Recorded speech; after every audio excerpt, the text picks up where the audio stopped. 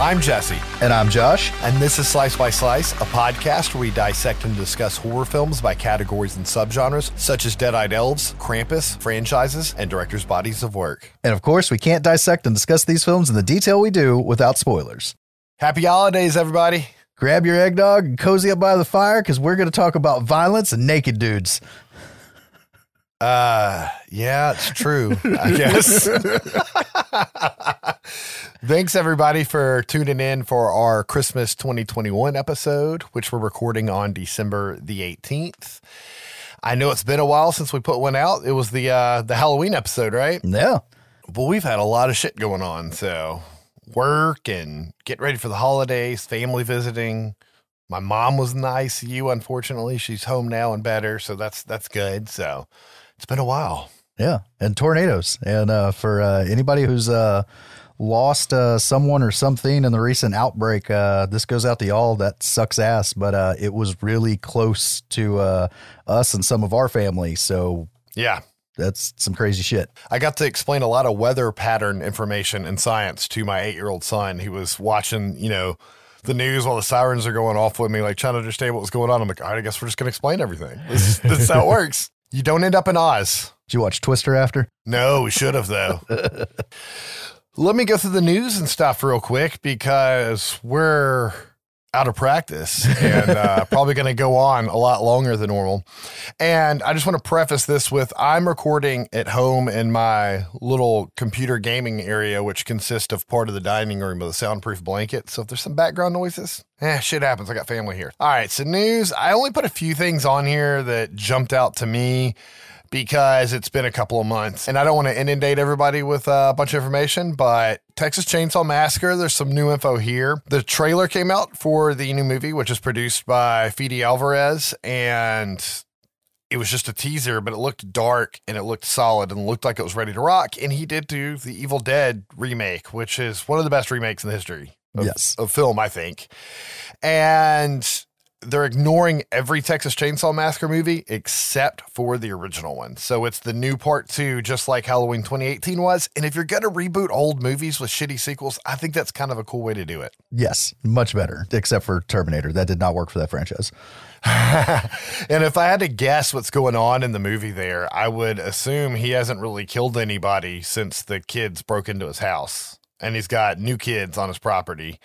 And he's breaking out the old chainsaw for old time's sake. So what it kind of looked like, because there was a new group of kids in the same old property, and he had his chainsaw like hidden in a wall. Damn college kids. College kids! In other Texas Chainsaw Massacre information, this could go one way or the other, but there's a new game coming out from the same team that made the Friday the 13th game where one person plays as Jason and the other people play as the counselors. It's asymmetrical, like Dead by Daylight. I didn't like it as much, but the graphics were amazing for it. And the special effects work and the mocap work done with Kane Hodder for all the kills and stuff was really neat. So it'd be interesting to see what they do with this. And Kane Hodder gets to be Leatherface. Oh, nice. In the game. Because he's already done mocap with them before, so why not do it again? And I don't know, it wasn't a bad game. I didn't enjoy it as much as Dead by Daylight, but it couldn't get updates from like launch day one because of the rights going in flux. Yep. So who knows what it could have been had the game not basically been canceled the day it came out. Hey, it looks good sitting on the shelf. I actually own it. I streamed it on Friday the 13th when I used to stream video games regularly. All my viewers immediately wanted me to go back to Dead by Daylight, but that's neither here nor there.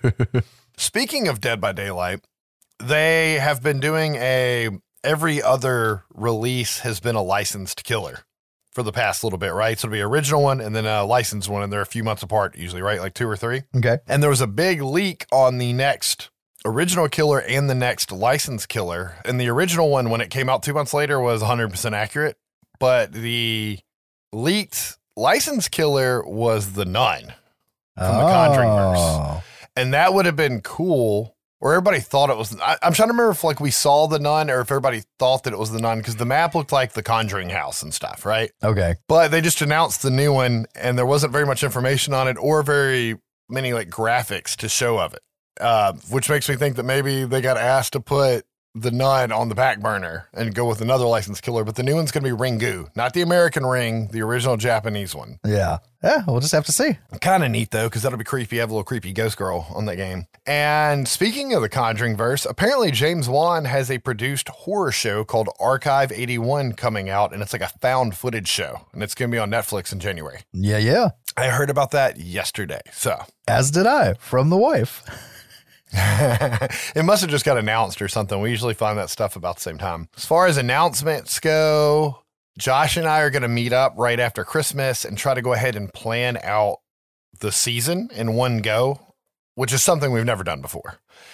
And if anybody has any ideas of stuff you would like to see, go ahead and send an email to sbyspodcast@gmail.com, and we'll see what we can do if it fits into some ideas that we have. Yeah, because this may be closing out year 3, but we are coming back for year 4, fuckers. Yeah. Sorry, guys.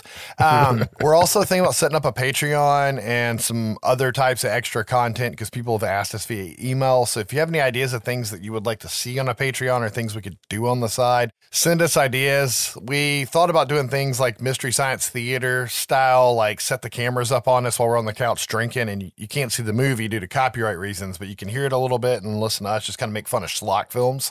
We thought that might be kind of funny. Yeah, and to the people that keep sending us OnlyFans requests, we're family. We can't do that. Yeah, it's not happening. But other extra content we might be interested in doing, and hopefully I'm making some shorts soon that we can start throwing up on YouTube. So it's a lot of work, though. This updates and corrections list is going to be fantastic because I'm using my shorthand from 2 months ago. Nice. Okay. And one of them I really don't know what it means.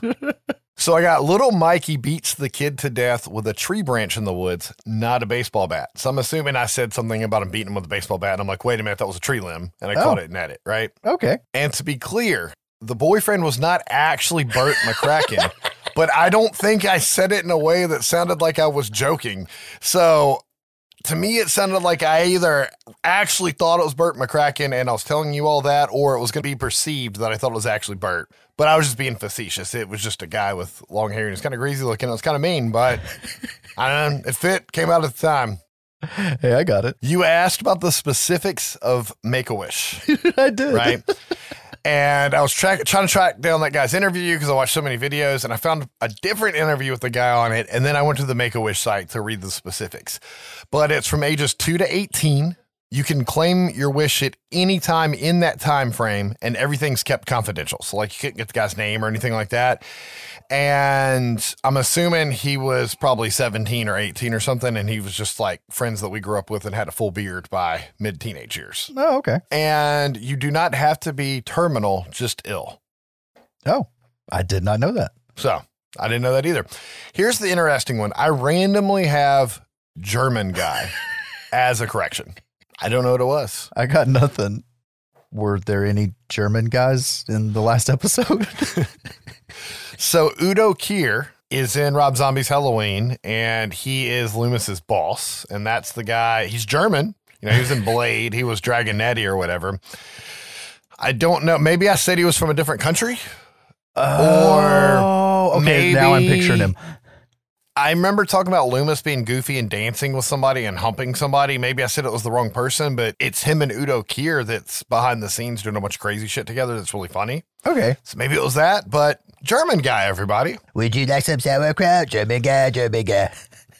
Jesus. And the last thing I have on here, I guess I was talking about there being famous horror actresses with cameos in the movie and some of them getting cut. The main one that got cut was Adrienne Barbeau, was the famous horror actress with the cut scene, I believe from The Hospital that I mentioned, which is kind of ironic because she's John Carpenter's ex-wife. Yeah. Interesting. And actually I put on my notes, cut segment, which means my whole conversation about that part got cut from the episode. So it wasn't even actually in there, but worth noting that Adrienne Barbeau was in the movie. Cool deal. Any updates or corrections from you? No updates and corrections, but I am going to take this opportunity to do something that we didn't do because things didn't go exactly as planned, and do a quick little Halloween Horror Nights review. Okay. So if you are a long timer, you had a good year. There was a lot of fan service. to the past, and that's how anniversary years are, and that's what I was warned about. This was our first legit anniversary year. We thought it was going to be knocked out of the park because of not being open last year. Overall, probably the worst year I've experienced so far, but I'm saying it from that angle because I wasn't there for the 10th anniversary and the 20th anniversary. But the Beetlejuice house was friggin' awesome. It was worth it just for that. And of the original houses, Wicked Growth was the best original house. It was actually the most immersive house that was there. Scare zones were pretty meh. And I got to give a shout out to Simon. If you happen to have decided to listen to us and you're catching this, we ran into him in the very first line and he stayed with us all the way till 3 o'clock in the fucking morning. Cool dude. Told us a story about him and his girlfriend traveling cross country is how he ended up there on motorcycles until she hit a deer. Okay. Yeah. And he made sure she was okay in the hospital with some broken bones and continued his road trip. Nice. But that is crazy, in case anyone was wondering, we did make it this year, and that's how it was. All right, what we watched. I'm sure I watched a lot more than this since the last episode, but things that stood out. I've been watching the Hawkeye show in Disney Plus. Season finale is Wednesday. It's been pretty good. Okay. I like all the shows, but it's Christmas in a Die Hard kind of way, so it's kind of nice. Nice. Dexter New Blood came back since we recorded the last, and there's only a couple episodes left, and it's been really good. Yes, agreed. The last episode so far was the most feels towards old Dexter to me. Yeah, it's like it's this weird slow crawl back to where we all know it has to get, and it's taking its time.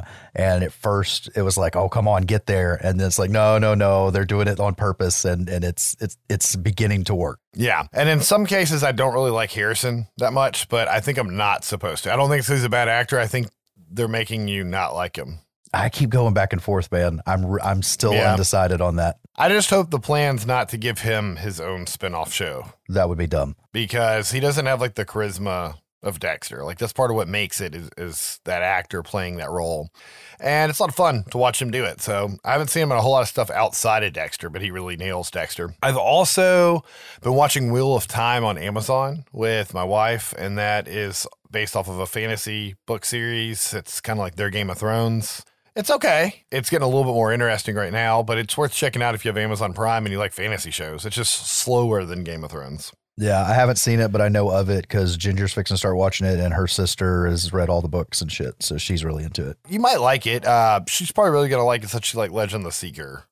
It kind of has that same vibe, but more serious. Oh, then I may actually, unless it's too serious, I may actually like it.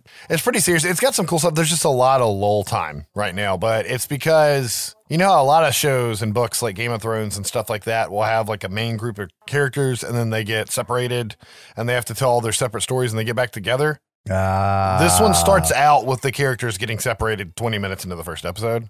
Okay. So you have a lot of separate stories going on, and it's cutting back and forth, and some of them are more interesting than others.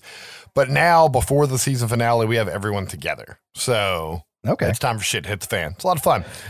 Speaking of things that are fun, Chucky, the TV show. I finished it last night. I was like a week or two behind. It is not a masterpiece by any stretch of the imagination, but it's fun, and it had a good story, and it didn't come off as cheesy. I'm a couple Chucky movies behind. Like I haven't seen Cult and Curse of, right? Oh, wow. And I might not even saw Seed of Chucky. I can't remember. So I was missing some pieces I had to get filled in on, but I mean, it is made by Mancini. He is in charge of the show. He writes a lot of them. And there's a lot of characters from the other movies. I don't want to spoil anything that have made it back into the show at some capacity. And it's just been neat. And they did a good job with the puppet. Oh yeah.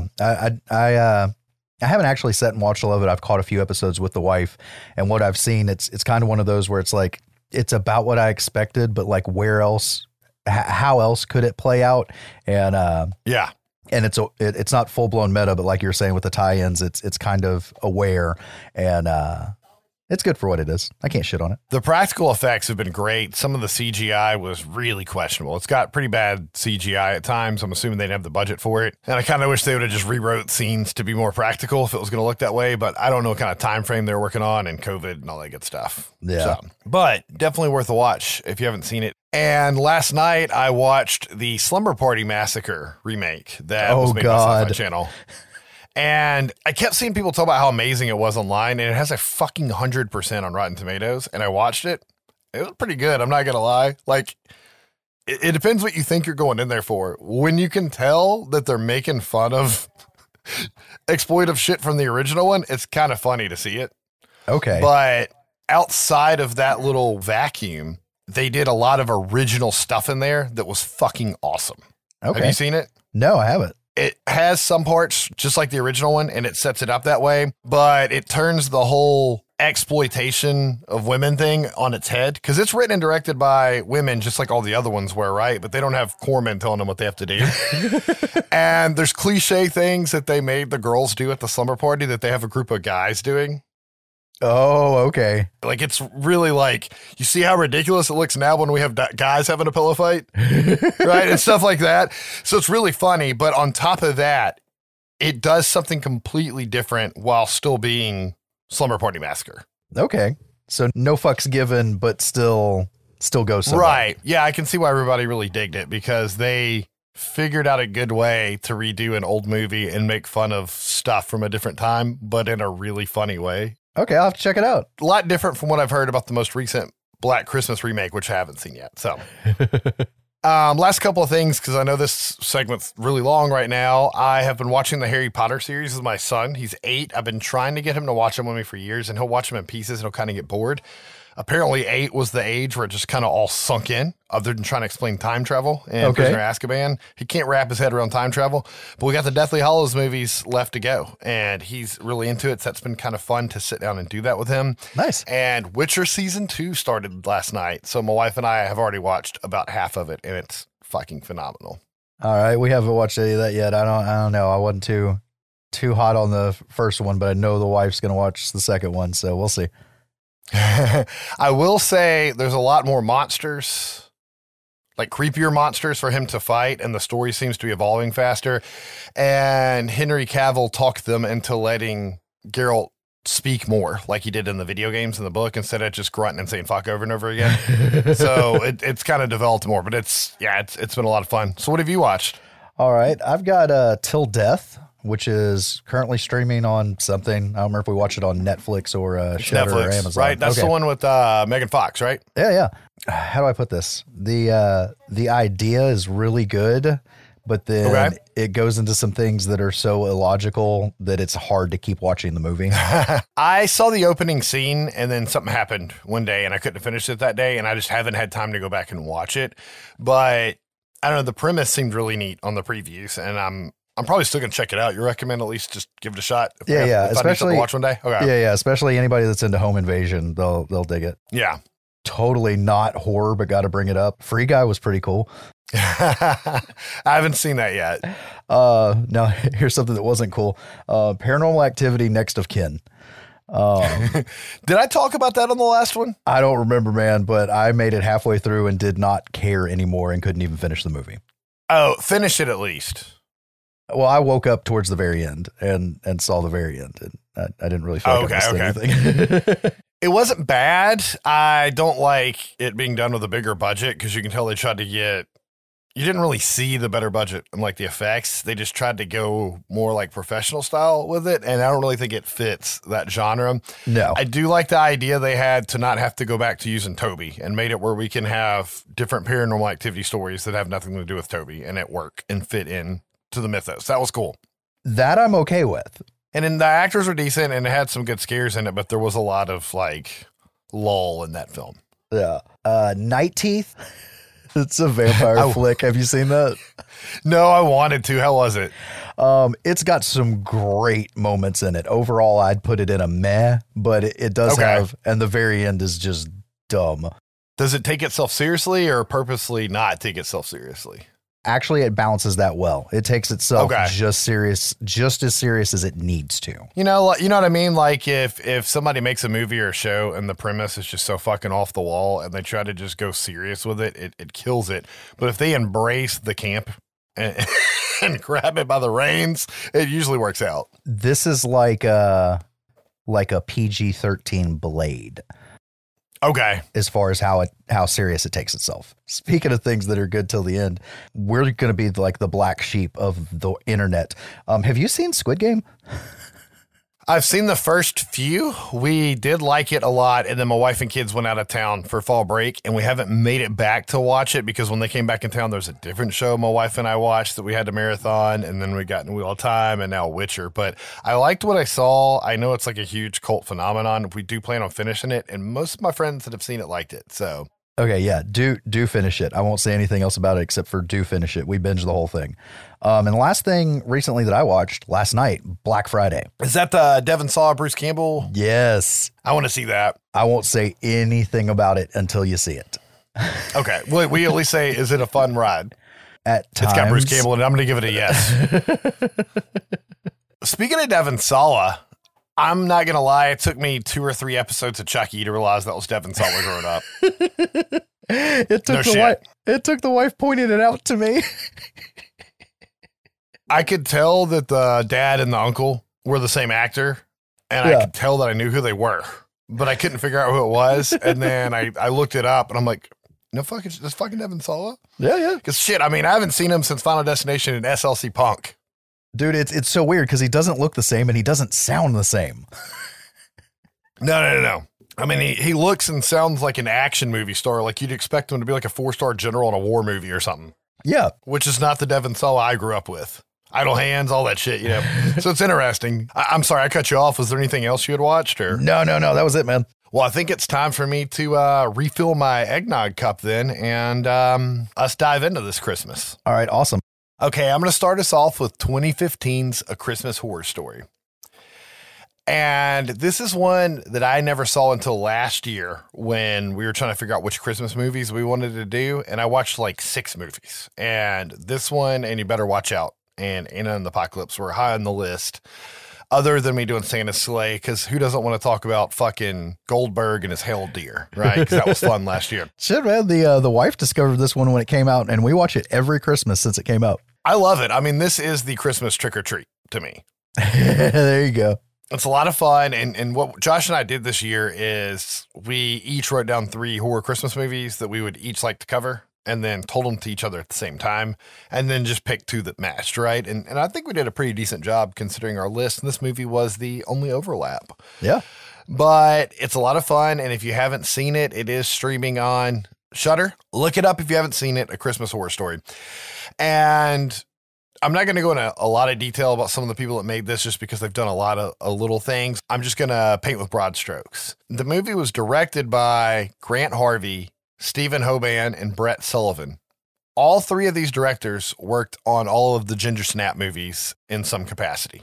Damn. Like, I feel like each one of them directed one of the 3 movies, but like one of them was the editor on this one, and one of them was a producer on this one, and one of them wrote on this. Like they collectively worked on them together.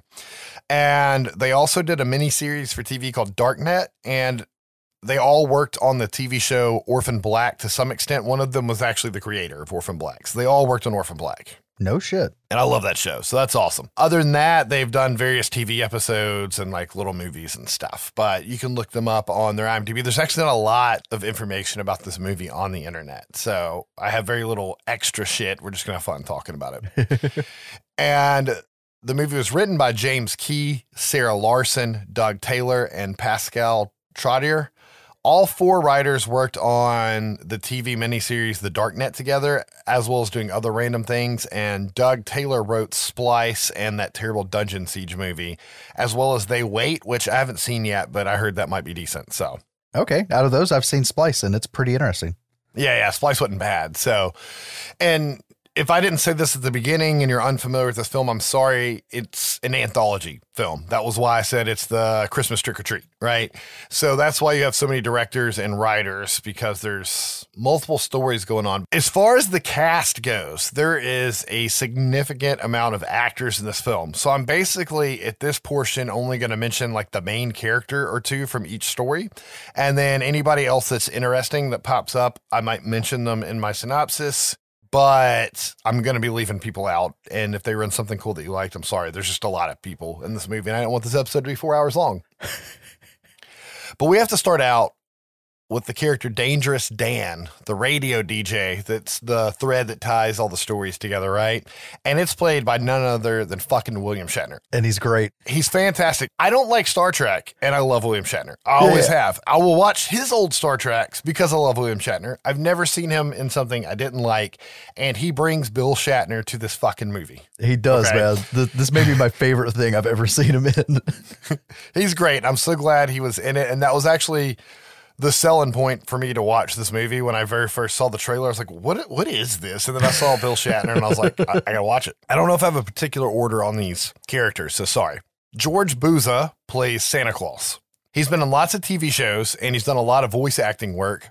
Interestingly enough, he was Beast on the 90s X-Men cartoon we grew up on. Oh, nice. But he's done a lot of other stuff. And it looks like he'd played Santa a couple other times in different movies. But he's fucking great in this movie for the kind of Santa he has to be. Yeah. We have Zoe D. Grand Mason. I might have butchered your name. I'm fucking sorry, but you play Molly in one of the segments. And she was from Orphan Black, Riverdale, and lots of other TV. Okay. There's some crossover between shows that these people worked on, like Orphan Black and whatnot. I put Shannon Cook on here. He plays Dylan, which is the camera guy for the segment with Molly. Yeah. I put him on not so much as a main character. He's done a lot of various TV as well, but he had a couple interesting ones. He was a main character on the 100, which I like that show. And The Conjuring, he was their assistant that comes in and sets up the equipment and helps with exorcisms and shit. So I thought that was kind of neat to throw him in there. He's actually in every Conjuring movie. Yeah. Next, I got Deborah McCabe as Marta Claus, or Mrs. Claus, as we grew up calling her. And she was in Saw 3, but most recently she's on People of Earth. And if you haven't seen that show, it's fucking ridiculous. I haven't even heard of that. I don't remember what it's streaming on, but it's one of the, common ones like Netflix or Hulu or Amazon. I feel like it's Hulu. It's basically a small town where aliens have been doing experiments and stuff. And there's a like AA type support group for people who think the aliens are there. And one of the guys is literally in AA because he hit like a cow or something. And they're trying to convince him it was an alien thing. But there are aliens and some of them are like Kids in the Hall characters and shit. It's funny. It's really fucking dumb. Oh, okay. This sounds awesome. Like, I actually thought this was the show that you had told me you and Ginger watched, but I'm thinking you might have been talking about Resident Alien or something. Yes, Resident Alien with what's his nuts from Serenity and Firefly. And you did Tucker this and to Dale. me on another episode where you made me forget his name and then forgot to mention Tucker and Dale. At least you mentioned Tucker and Dale. Alan Tudyk. Yes, that's his name. Guy. Yeah. I always know his name, and then you kill me. So not that show. It's not that show, but we literally turned People of Earth on because I thought it was the show you were talking about. Okay. It is fucking dumb, but it was funny, right? All right. I'm almost done here, guys. We've got Amy Forsyth as Caprice, and she seems to really be dipping into the genre type movies and shows. I didn't necessarily recognize her, but she's from We Summon the Darkness, which I haven't seen yet, but I want to. I've been told by a couple people I'd probably like that one. You need to see it. She's in Hellfest. Yeah, she's on Channel Zero. She's on The Path, and she was on Defiance. So, I mean, and I don't mean like one-off. She's a main character on all the shows. So, and since you brought up Channel Zero, whoever canceled that can eat a bag of dick. Yeah, what that guy said. I hadn't seen it yet, but I heard it's great. But yeah, so she's apparently becoming quite the genre actress. I only got a few more people here. We got Adrian Holmes, who plays Detective Scott Peters in some of these segments. And he was on Smallville, Arrow, Supernatural, V-Wars, and he's always Mace Windu's voice on Star Wars cartoons. Nice. And I am about to butcher a name. I'm going to do it really bad, and I'm really sorry. But here we go. Aluna K. Adali as Kim, and she's in the same segment as Detective Scott Peters. And she's most recently been on the show Working Moms, but she was also on The Expanse, and she was a main character for a story arc in Being Human. Oh, okay. And as far as special effects go, there was a lot of names for VFX. And when I clicked on all of them, they were all in a metric shit ton of big AAA blockbuster movies and huge TV shows. Like, they're all very established VFX artists, but I didn't see like a major studio name jump out or anybody's name I recognize. So you can go through that list if you want. But that's it for my cast and crew. So I'm ready to dive in the movie. And the only note I have here, I said it earlier, but in a little more detail.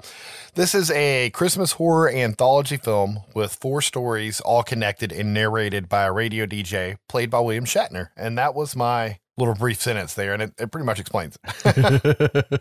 Any interesting info I might have found outside or realized on my own, I put in the notes. I don't have like a pile of them because there wasn't much out there on this film. It's just a good movie that I don't think is maybe made as big of a mark as it could yet. But we have a cold open or a prologue with a creepy rendition of Carol of the Bells that I really like with the opening credits. And it really sets the tone of the movie. And then we get the title card. And then it pops up Christmas Eve at the North Pole. Garmin.com. And we see a beaten, bloodied, and worn Santa Claus walking with a staff covered in blood and gore, and he's talking to his reindeer. And he says that it's time, and he tries to get his sleigh ready to go deliver gifts, but someone or something is trying to break the stable doors down to get into his reindeer stable. And he grabs his axe that he has on his sleigh, and he approaches the door, which bursts open with blinding light. Right? And you can't see anything. And then we cut to 12 hours earlier in the town of Bailey Downs. And we can see that it is your typical small town movie Christmas town, right? Like it looks like an opening scene from Gremlins or something. And this is the same town as in Ginger Snaps. And one of the clones, Allison from Orphan Black, also lives in Bailey Downs. So Orphan Black, Ginger Snaps, and this movie are all in the same universe. Nice. And like I said, the makers of this film also made Ginger Snaps and helped create Orphan Black, which is why we get the tie-ins. But that was a neat little factoid that it takes place in the same city. So it's a dangerous place to visit. Anyways, when we get this tour of the town, we can hear the sweet, sweet voice of Bill Shatner as the town's DJ, Dangerous Dan, and he's letting us know that tomorrow is Christmas and that he loves everything about Christmas, including the tinsel, Rudolph, cranberries, and baby Jesus. Before he went all hippie with the sandals and the long hair. He's then interrupted by the station's producer that he can't talk about Jesus on the air, and he says that he does not give a damn because tomorrow's Jesus' birthday and he's doing it. And him and the producer, Susan, go back and forth throughout the movie, and it's a running gag. And I probably didn't put every time they do it in here, but she buzzes in to like correct them on stuff all the time, and it's great. Oh, yes, it is. We find out that it is almost time for the big charity food drive at the mall this afternoon, and he says that their own weatherman, Storm and Norman, will be at the drive covering it for them. And he tries to get Norman to respond on air, but Norman just stares off into the darkness, basically. And then he starts to write down a note as Dan tries to cover for him on air. And he's like, oh, Norman's writing me just the loveliest Christmas card right now. And Norman slams the note on the window, and it simply says, "Fuck Christmas." And Dan can't believe what he saw, and he wants to know if Susan saw that. And he lets him know that baby Jesus saw that, and baby Jesus' dad saw that. And then he breaks out the eggnog and bourbon, and he says he's getting Susan under the mistletoe this year later, and he's going to start Christmas off right with his favorite song. I don't remember what song he started. I should have wrote it down. Maybe I'll update you next time. But he starts Christmas songs off throughout the movie. We cut to our first story, which I simply am calling St. Joseph's Academy. Okay, I nicknamed all of these. Oh, okay. And we cut to 3 high school kids in a car waiting on a 4th kid, and they're watching a police walkthrough video on their iPad about 2 high school kids who were brutally murdered in their school last year. And the bodies were staged. It appears to be ritualistic. There's blood on the wall. And it says, "Unto all of us a child is born, unto us a son is given." Okay, which is a Bible verse. And Detective Scott Peters is the detective that's reading this on the wall, starts to hear a woman singing in the background, and he walks towards the sound and he starts to sing with her until they're startled by the second body being discovered. And it kind of drops down like Linda in Halloween, right? Yeah. And we find out that the cop went on stress leave after this and that Molly used to babysit his kid. And I'm assuming that's how she got the footage. So she maybe stole it from the house while she was babysitting. Otherwise, I don't know the fuck she got, police footage. But we'll go with klepto.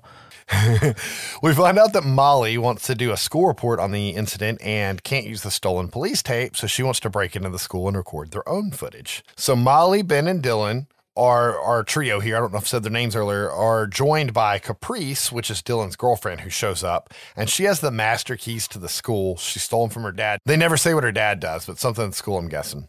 Okay. We then follow her family into the car as they ride off to go see the dad's mean old aunt. And we can see that the whole family does not really get along. And dad wants them to all get along for Christmas. And his wife says that that would be a Christmas miracle. Okay. This kind of cuts us into our second story, which I call Oh Christmas Tree, where we see Caprice's family drive past a parked truck, which Detective Scott Peters gets out of, and he has his wife and son with him, and they head out into the woods to cut down the family Christmas tree.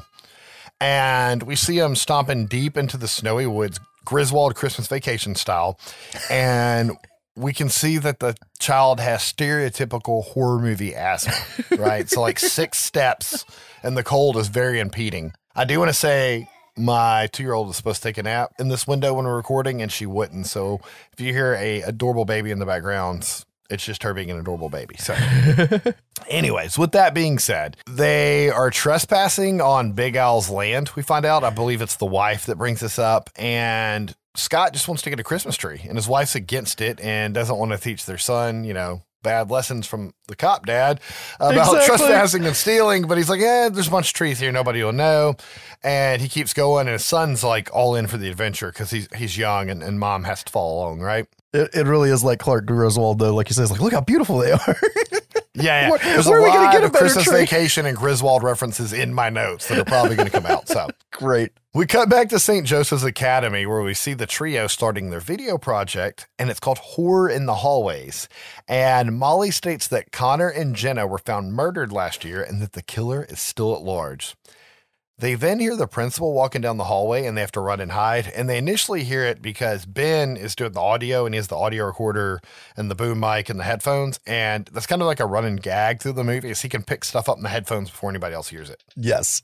So he hears the principal, and they run, and luckily the first door they come to is the door to the creepy basement where the bodies were found, and it's available to hide in. Oh, how convenient. Exactly. We start our third story, which I call Krampus Family Vacation. And Works. we cut to Caprice's family as they show up at the great aunt's house, and the kids and wife seem really miserable as Caprice's dad is trying to kiss his Aunt Etta's ass. And she does not really seem to want to talk to him or even want him there. But she does happen to catch his son missing with a figurine of Krampus, and she yells at him not to touch it and says that it's very old. And then Pops just says that he wants to talk to her somewhere more private about something, and she huffs and puffs and they head to a different room. Mama Bear makes herself a drink since she wasn't offered one, and she comments on the decor. It's like Paul Bunyan and Count Dracula gayed up and built a dream home. The little shit brother starts to dick around with the Krampus figurine again and is stopped by the butler Gearhart, who is played by none other than Julian Richings, which to me is best known as Death on Supernatural. Awesome. I was so going to interrupt you, and then you got to that part. I'm like, yeah. He is a creepy guy in lots of stuff, but he's always Death to me, eating his like Chicago pan pizza, But Caprice's brother Duncan explains that the figure is of Krampus, who is an anti-Santa Claus figure that punishes the naughty. And Gearhart further explains this by saying that the demon hunts the wicked from sunset to sunrise. That's fine.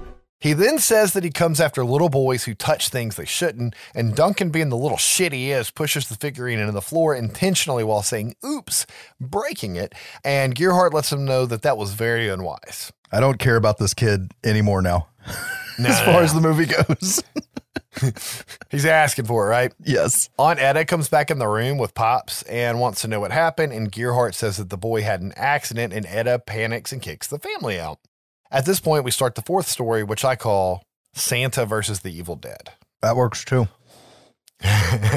We cut to Santa's workshop, and we see him and the elves prepping for Christmas because it is Christmas Eve, and he's in a lot better shape than we saw him earlier in the cold open. Yeah, his face isn't split open. Right. And one of his elves, Shiny, starts to cough and starts coughing up blood, and he's looking a little pale. And Mrs. Claus busts in the room with some cookies for the elves, and they all get excited and start to eat them, except for Shiny. He won't have one. And the other elves find this very odd, and Mrs. Claus goes to Shiny to check on him, and he says that he does not want a goddamn cookie, reindeer fucking snow whore, and then accidentally slams an axe into his hand, severing some of his fingers. He then starts to spurt blood all over the room and the elves, and then falls over and dies. The elves are all shocked, and Santa's concerned because he states that elves cannot die. I got to put a little bit more context into this, like visually, because it's like full blown Santa's workshop. Like it's all the presents elves, being wrapped, and like and it's all picturesque, and it feels the camera movement's floaty, and it's got like the Christmas music. Every time you're there, it's like, oh, okay, this is great. It's the North Pole. It feels great. And it's like, you reindeer fucking snow. Like it's so good, man. Like you would think it's a Disney movie until they start talking and dismembering people.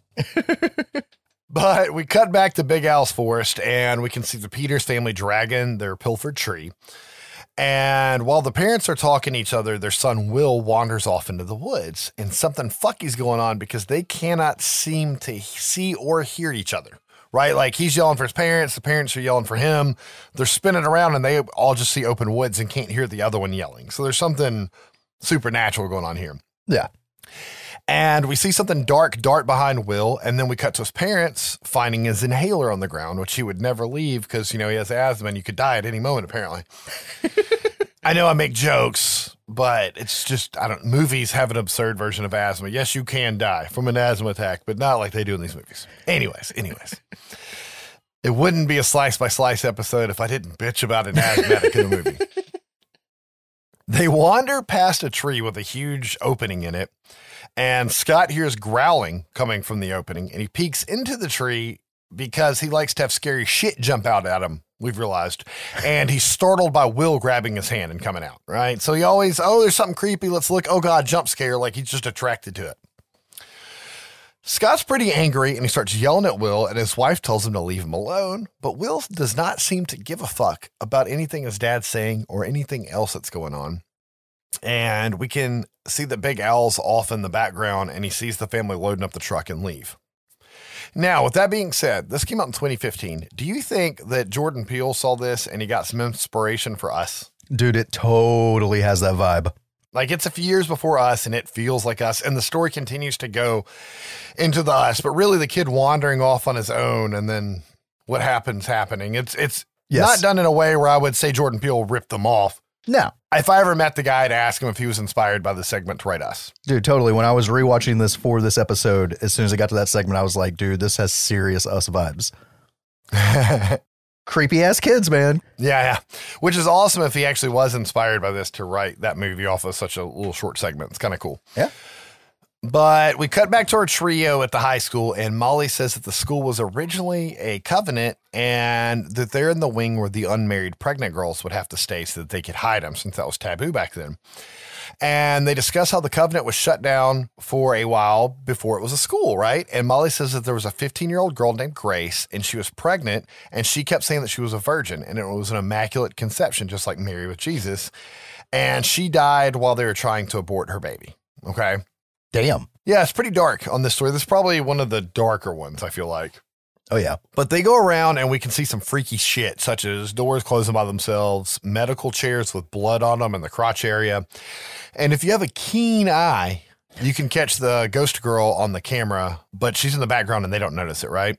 Yep. They don't show that much found footage in this movie. I wish they would have used it more, but it's neat because when you see the ghost, you see it from the viewfinder of the camera, but the movie sometimes shows found footage from the camera, but most of the time it's the camera following them like a traditional film. Yeah. But I want everybody to keep that keen eye handy because you're going to need it again in a minute. They prepare to record their segment in the room where the two kids were found dead, and we can see the ghost girl spine in the background, okay? We then cut back to Caprice and her family and see that her and her brother are both bored in the backseat of the car, and the mom and dad are arguing about the dad trying to hustle his own aunt for money. And then something runs out into the road, causing them to swerve and crash and get stuck in the snow. And if you break out your keen eye from earlier, you'll notice that it was jacked Krampus that charged the car, okay? We cut to Molly recording her story about Connor and Jen getting murdered and showing the locations where the bodies were found for their little video project. And they discovered that the writing is still on the wall from earlier. It's just the blood is faded. And Molly explains to the boys that it's a Bible verse about the birth of Christ. They hear something down the hall and decide that it's time to go. But when they make it to the main door to go back out into the school proper, none of the keys will work on the lock anymore. And they're stuck in this area which says restricted section, which is kind of funny because I've been watching a lot of Harry Potter and they break into the restriction section a lot. But it's the restricted section and they're beating on the door for the principal to come get them. But there's no response. They all have mobile phones because it's modern times and they pull them out, but none of their phones have service and they can't get a call out. And they think the principal might have locked them down there. I like that they did that. Like just acknowledge that there's phones, acknowledge that they thought they would work because they go to school there and they normally work, but they're not working in the creepy fucking basement because it's supernatural. If you're going to kill the cell phones, you got to do it supernaturally like that, right? Yeah. But from there, we cut back to Detective Peters and his family at their home where they're decorating their pilfered tree and their son's not acting quite right. He's staring into space. He's not really talking and he's eating like a savage animal. They try to get him to slow down on the eating, but he then stabs Scott in the hand with his fork. And I'm told that this is not normal behavior for a child. But the kid will not respond to his mom when she asks him what's wrong. And she sends him to his bed without a third helping. Can you believe that? It's like a fucking hobbit. Dude, that shit makes me want and not want spaghetti so bad. I immediately thought of Will Ferrell putting like pancake syrup on the spaghetti in Elf. I haven't seen that, but that sounds disgusting. You've never seen Elf? No. Oh, you got to watch it. I used to say I hated Will Ferrell, and then I watched Elf. It's my wife's favorite Christmas movie, so that's one of them that we watched on rotation. And Jon Favreau made it, so you can't go wrong. This will be an interesting experiment because I hate Will Ferrell. It's ridiculous. I will try to give it a shot. But now we're up for a real treat because we cut to Dangerous Dan at the radio station talking about how Christmas is a magical time and that in Bailey Downs, it has to be different this year than last year. And before his next song, he wants everyone to remember the little ones in town, especially those who aren't with them anymore, including Connor and Jenna, who were taken at St. Andrew's Academy. He says all this while he's looking at a Christmas card of a family, and Connor is in the family picture. And when he opens it, it says, "Love our dangerous grandpa" on the inside, right? So we can see that Connor was his grandson. And he says that they're listening somewhere out there, and he puts another song on, and of course he's chugging his bourbon and eggnog this whole time. We cut back to the North Pole, and we can see Santa telling his wife that he believes the other elves have also become infected. And we can see that the workshop is in disarray and the elves are nowhere to be found. And he lets her know that Shiny's body is gone missing. And she lets him know that that doesn't make any sense. Elves becoming the walking dead? No, it does not make any sense. Santa follows this awesome one-liner up with, "Unless he is behind it," right as the elves start beating the door in, right? And we see Swole Santa kick a fucking desk across the room to block the door, and he sends his wife off to hide. And we see that he grabbed his staff that we saw earlier, and he like takes a cap off, and there's a blade on one of the little things. And it's like a stereotypical staff you would see at old St. Nick pictures, right? Yeah. And they did a really good job of having like an older guy play Santa and make him like be really loving and convincing while seeming like a badass and like kicking, you know, a solid oak desk across the room with his superpowers. I really liked how they did it. But we see that Shiny is in fact back from the dead and that Jingles is also now a zombie elf. And I think it is hilarious the amount of names I didn't write down on my notes, but I wrote down all the fucking elves because it's just absolutely ridiculous. And they're both acting like, well, little assholes, quite frankly, and cussing a lot like we saw Shiny doing earlier. Yeah. Santa decapitates Jingles with his staff and then chunks Shiny out the window, right? And he's fucking them up. And then we get a cool fade to black as Shiny flies out the window back to the high school. And we can see that the kids can find no way out of this basement wing or whatever the hell it is. And that Ben is mad because he's supposed to be helping his mom at the mall with the food drive and she's going to kill him later, right? And Dylan points out that it's Christmas Eve and they all have places to be, right?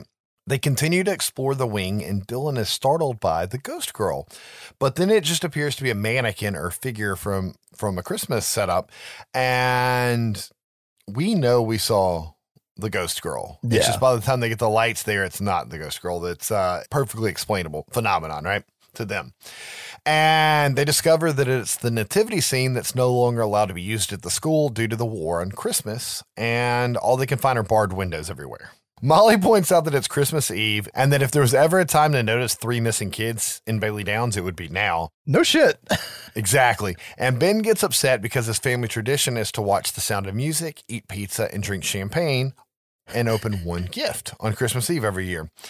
And luckily, Dylan at least has some candy canes in his pocket to put something on their stomachs, right? He's like, well, it might not be pizza and champagne, but I got this. And Molly's like, I didn't realize how hungry I was. They've been down here for a hot minute. Yeah. Ben is worried about the killer returning since this is where he killed the kids the year before. And Dylan's still convinced that it's the principal that killed the other kids and who locked them in there. And all he says is he's angry and he's got a piss, and he heads off with Joseph's staff that he takes for defense. I think he calls him Joe, which is kind of funny. And Molly tells Ben that she's counting on Caprice knowing that something's up when Dylan doesn't call her that night, and that maybe she'll say, oh, they went to the school and somebody will come find them. But little does she know that Caprice is dealing with their own Christmas crisis. Krampus. Yeah. Things start to get a little fucky again, and Ben can hear a woman singing in his headphones as we see Dylan go to the bathroom, and he says it smells like death in there. We keep getting a POV, kind of shaky camera shot, like somebody stalking him in the bathroom, and he seems to get the vibe that he's being watched, but every time he turns around, he never sees anything. We even get a nice fake out where the camera pulls into the sink while he's washing his hands, and you expect something to be in the mirror when he stands up, but it's not there. Yep. Right? Like they got you ready for it, and then it didn't happen. It's a great way to do that in horror films. Or for something in that fucking nativity scene to come to life. And it just never happens. Right. But we cut back to Ben and Molly. Well, technically you had the ghost girl in the nativity scene, but that was your first introduction to the nativity scene, right? Yeah. But we cut back to Ben and Molly, and Ben says that the sound stopped in his headphones that he was hearing earlier. However, Molly sees a creepy ghost girl looking over his shoulder, and she screams really loudly, and Dylan comes running in, and we can see that Molly's on the ground convulsing. Ben says he doesn't know what happened to her. She just fell, so we get that he never noticed the ghost girl behind him, right? No. We cut back to the Peters family and their story, and we can see that Will was spying on his mom in the shower, and she catches him and sends him off to bed and talks to Scott about how he's acting weird and has not had to use his inhaler at all tonight since, apparently you have to use it every 30 seconds. And Scott tries to get frisky with his wife, but she's not down, and he heads off to the couch to listen to some Dangerous Dan and hammer some beers. Little does he know that a creepy Will is stalking behind him and watching his every move. We can see that Mom is in the bed and someone is under the covers trying to get extracurricular with her, but Scott's still on the couch, it shows. So he's not in the room with her. And we then see a hand come from under the covers, and it's a child's hand. So this shit just got real weird. It's fucked. And Mom hears a growl from under the covers and fully wakes up. But when she does, Will's gone. Right? Like whoever was under the blanket, which we would assume was Will at this point, is gone. She heads to his room and finds him asleep, and she takes a look out the window. And if you break out that keen eye again, you can see that Will's reflection in the glass of the window shows that of a featureless creature with glowing eyes and not a boy like we can actually see on the bed. Yep. Mom doesn't notice that. And honestly, I didn't notice it the first couple times I watched it. So no, it took like the third or fourth watch before I caught that. It's nice, though, to catch it there after watching it a few times. But we cut back to Caprice and her family as they're walking through the woods, and her brother Duncan tells the family that it is now officially the night of Krampus and that they need to make weapons. Pops tries to say that Krampus is a load of horse shit, but he's interrupted by a hook and chain impaling him in the stomach and slinging him to the ground. Get over here! Duncan runs to get the flare his father dropped as Caprice and her mom go to check on Dad, and we can see that he's bleeding really badly. And right as Duncan picks up the flare, he's grabbed by a chain and yanked off screen. And the family doesn't have any cell reception, and they have to start running for cover and look for any building they can hide in. We cut back to Santa at the North Pole as he tries to take the elevator, and he's rushed by Sparkles and the rest of the army of undead elves. Yes, I just said that, and it was very fun. Some of them make it into the elevator before the door closes, and then we cut to downstairs as the elevator doors open, and we can see gore and blood dripping off of Santa's staff as he walks out of the elevator, and we can see that he dealt with his naughty list as there's a pile of elf meatloaf all over the floor from where he took out the elven zombies. Yes. Shiny's laying on the ground outside of the elevator, mangled, and breaks out some more of that Rob Zombie style dialogue that we're currently used to on this podcast. I'm gonna eat your fucking brains out, you Christmas cunt. Fuck you! I'll break that fucking stop in your rosy cheeked ass, you fucker!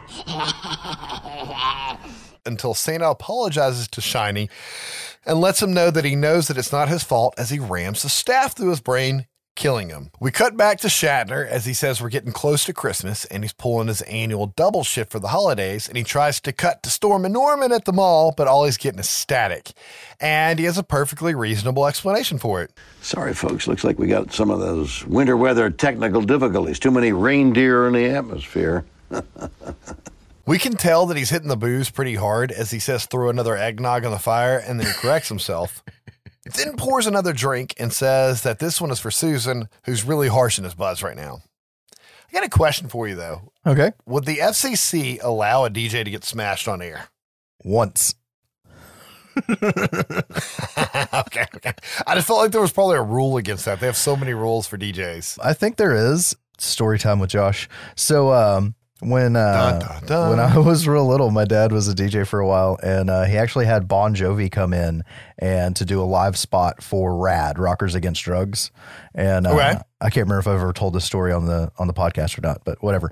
I don't believe so. I know the story, but I don't think you've said it here. But he comes in, and the first thing he asks my dad, he's like, "Is there someplace I can go smoke a joint before we do this?" So at least there was a time when they really didn't give a fuck. But these days, I think only once. They'd be more mad that he was saying Christmas and baby Jesus. Which is the running gag, right? Exactly. I love all of his little parts. They're just funny. And you got to think that he probably didn't even know really what kind of movie he was going to be in. Dude, it's so like grounds the movie, and his character's so relatable, and it really makes me want to watch Pontypool. It also kind of gives you the same vibe as, I think it's Trick or Treat, right? Where Adrienne Barbeau's the DJ. Oh yeah, they never show her in that though. They should, but she's the you just hear her voice. Yeah, like a throwback to The Fog. Yeah. There's a lot of crossovers to this film and that film. Anyways, we cut back to the Peters residence, and we can see Scott wake up, and he finds all the presents under the tree destroyed. And he goes to yell at Will and pulls his belt off and starts beating the shit out of him with it until Will's mom stops him and tells him to get out of the room and that he needs to go get help. Basically, the stress from that case and his psychiatric leave is really getting to him, and he's developed a drinking problem, and you can see that mom's had to back him off of Will a couple of times, right? Like, she knows that he loses his edge. Yes, but he also got stabbed in the fucking hand with a fork, so I'm kind of on his side. Yeah. He's lucky he didn't whip the kid with a piece of Hot Wheels track then. You know what I mean? We see that Scott swaps to the hard liquor at this point, and Mom gets a call from Big Al. He says that he got their license plate when they drove off after they stole a tree from his property, and he warns them that Will is still lost in the woods and that they brought a changeling home and need to bring him back to the forest. She, of course, thinks he's batshit fucking crazy and hangs up on him. We cut back to the high school, and we can see Molly wake Dylan up and ask him to follow her out of the room. He's like a little, half asleep when he gets woken up. He's just glad to see that she's conscious because they were worried about her, and he follows her out. He can hear her humming a song, and it's a song from earlier in the movie from the police footage. And he finds her stripping down in a room, and she wants him to get in bed with her and starts to undo his pants. But he's a good boy, and he turns her down and says he has a girlfriend. He then lets her know that he thinks she's in shock or something, and she apparently does not like rejection and stares at a crucifix on the wall, and it starts to vibrate like it's going to fly off and fuck him up. And I don't think I mentioned it earlier, but Dylan made a couple of jokes to her about being like the Virgin Mary when they got there and stuff like that, and how good of a girl she is. So you're supposed to know from that this is not natural. Totally. I'm going to warn you, we start to cut between the stories quite frequently here. So. Oh, not till here? I don't know. We got a few minutes with each segment. This is like a line happens and it hops from here on out sometimes. Okay. This is when the editor started doing some blow. Yeah. We cut back to Scott, who's going through his file on the murder case from the previous year, and we can see that Mom is in her bedroom with her laptop researching changelings on the internet. Changeling Will is, of course, creepy, and he's popping up all around the house, spying on his parents like the fucking Shape. Scott does not catch any of these, like, popping up Will moments, and heads to Will's door to talk to him because he's getting a little sad after seeing the dead kids on Christmas, right? And he walks up to the door and he's just talking through the crack in the door. And he says that he's sorry for losing his temper earlier and that he's trying to be better. And he goes back to his chair, grabs another drink, and we can see Will climbing on the fucking ceiling in the background behind him. And it's creepy. Yes. During all of this, his mom's researching changelings and learning more about them and thinks there might be something to what Big Al said. Right about that time, she hears glass break and heads to the living room to find it thrashed and her husband dead on the floor. The changeling growls from the Christmas tree and she runs off. We then cut back to Caprice and her mother and father as they find a church to take shelter in, and Dad is bleeding out real bad and Mom wants to go outside to look for Duncan.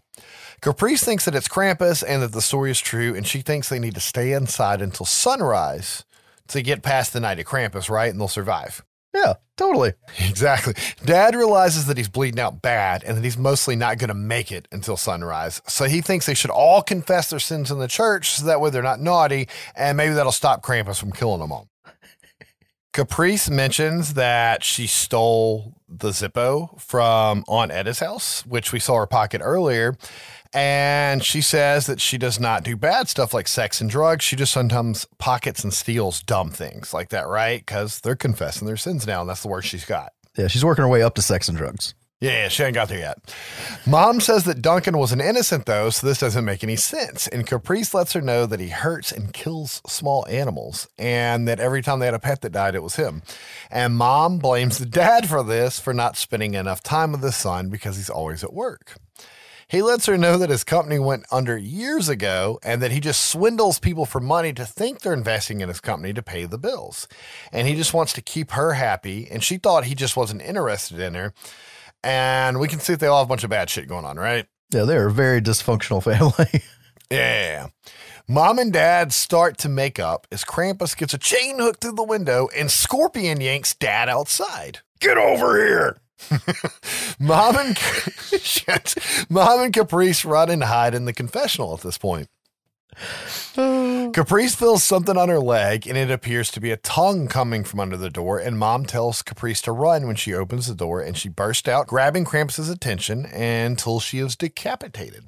Bye, Mom. However, Caprice was able to run out the door during this distraction. We cut back to Molly as she wakes up Ben, and she starts to seduce him, which we could tell he's had a crush on her the whole movie.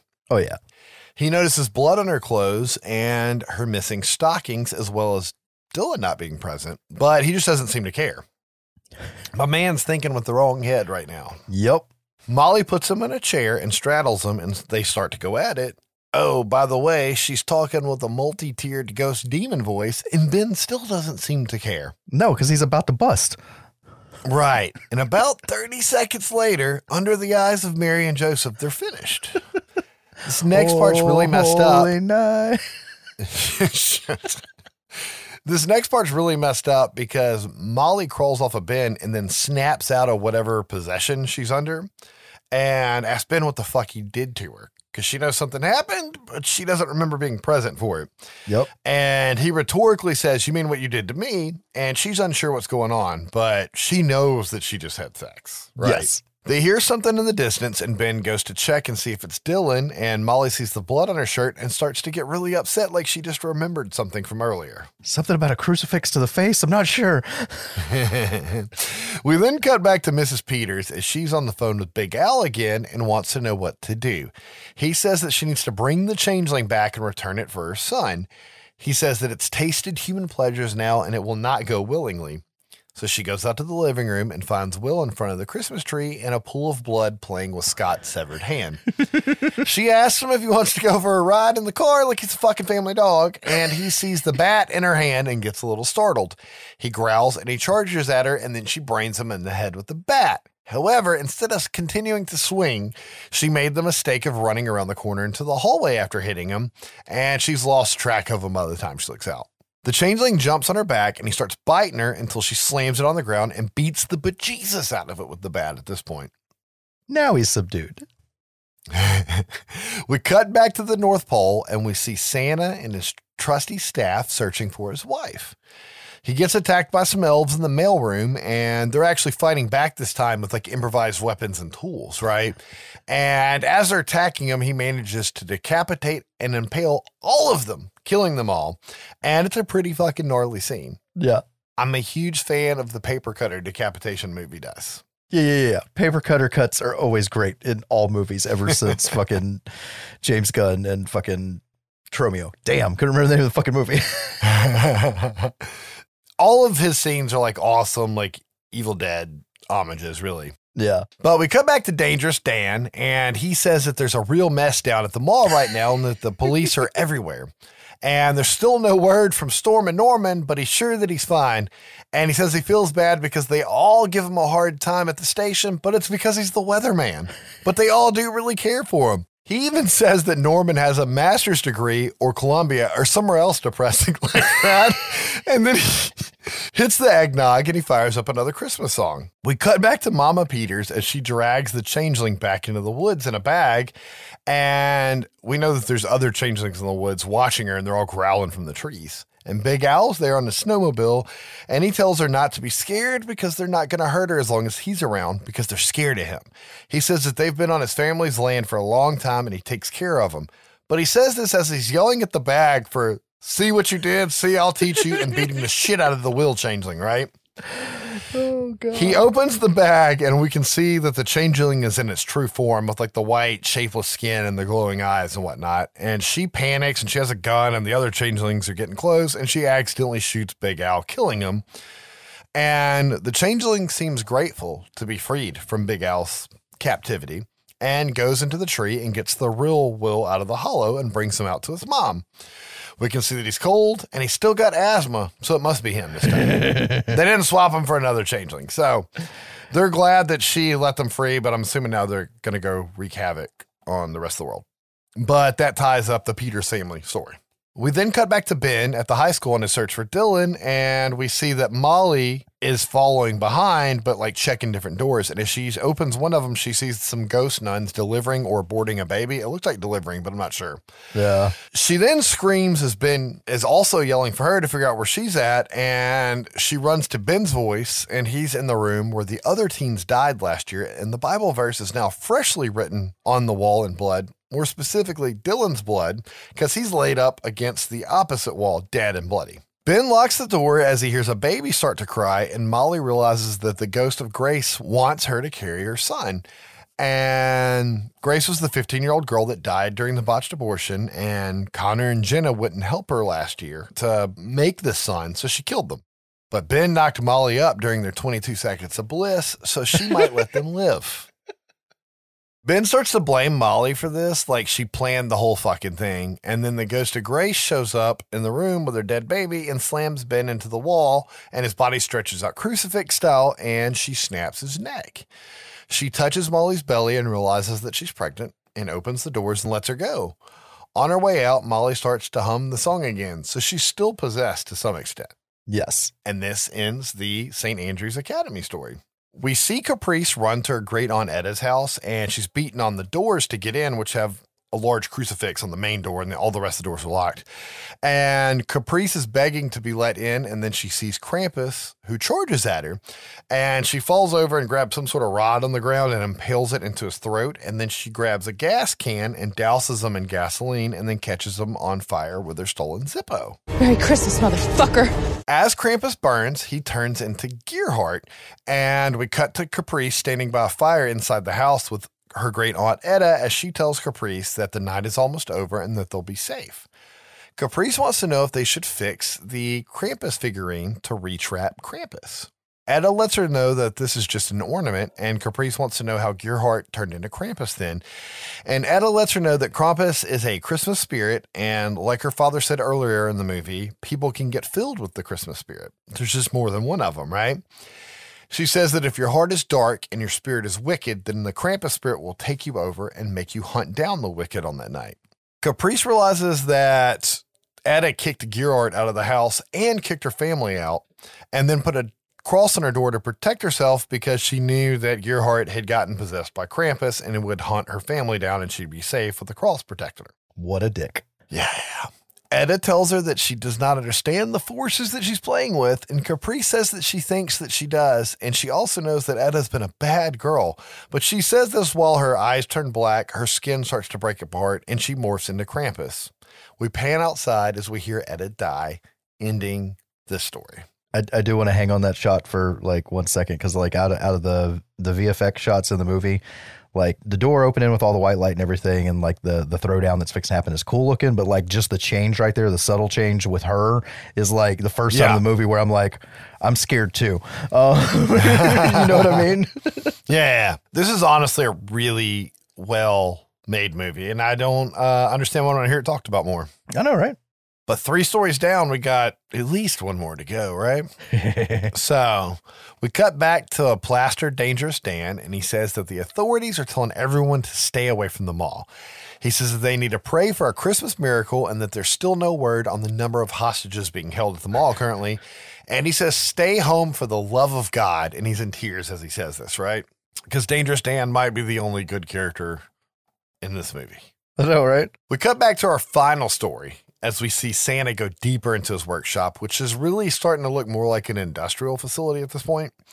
And he's looking for his wife. She blinds up with a flashlight and cries for him to leave her alone. He reaches for her and tells her that it's all over, and then she attacks him, and he can see that she is now a zombie as well, and he has to kill her.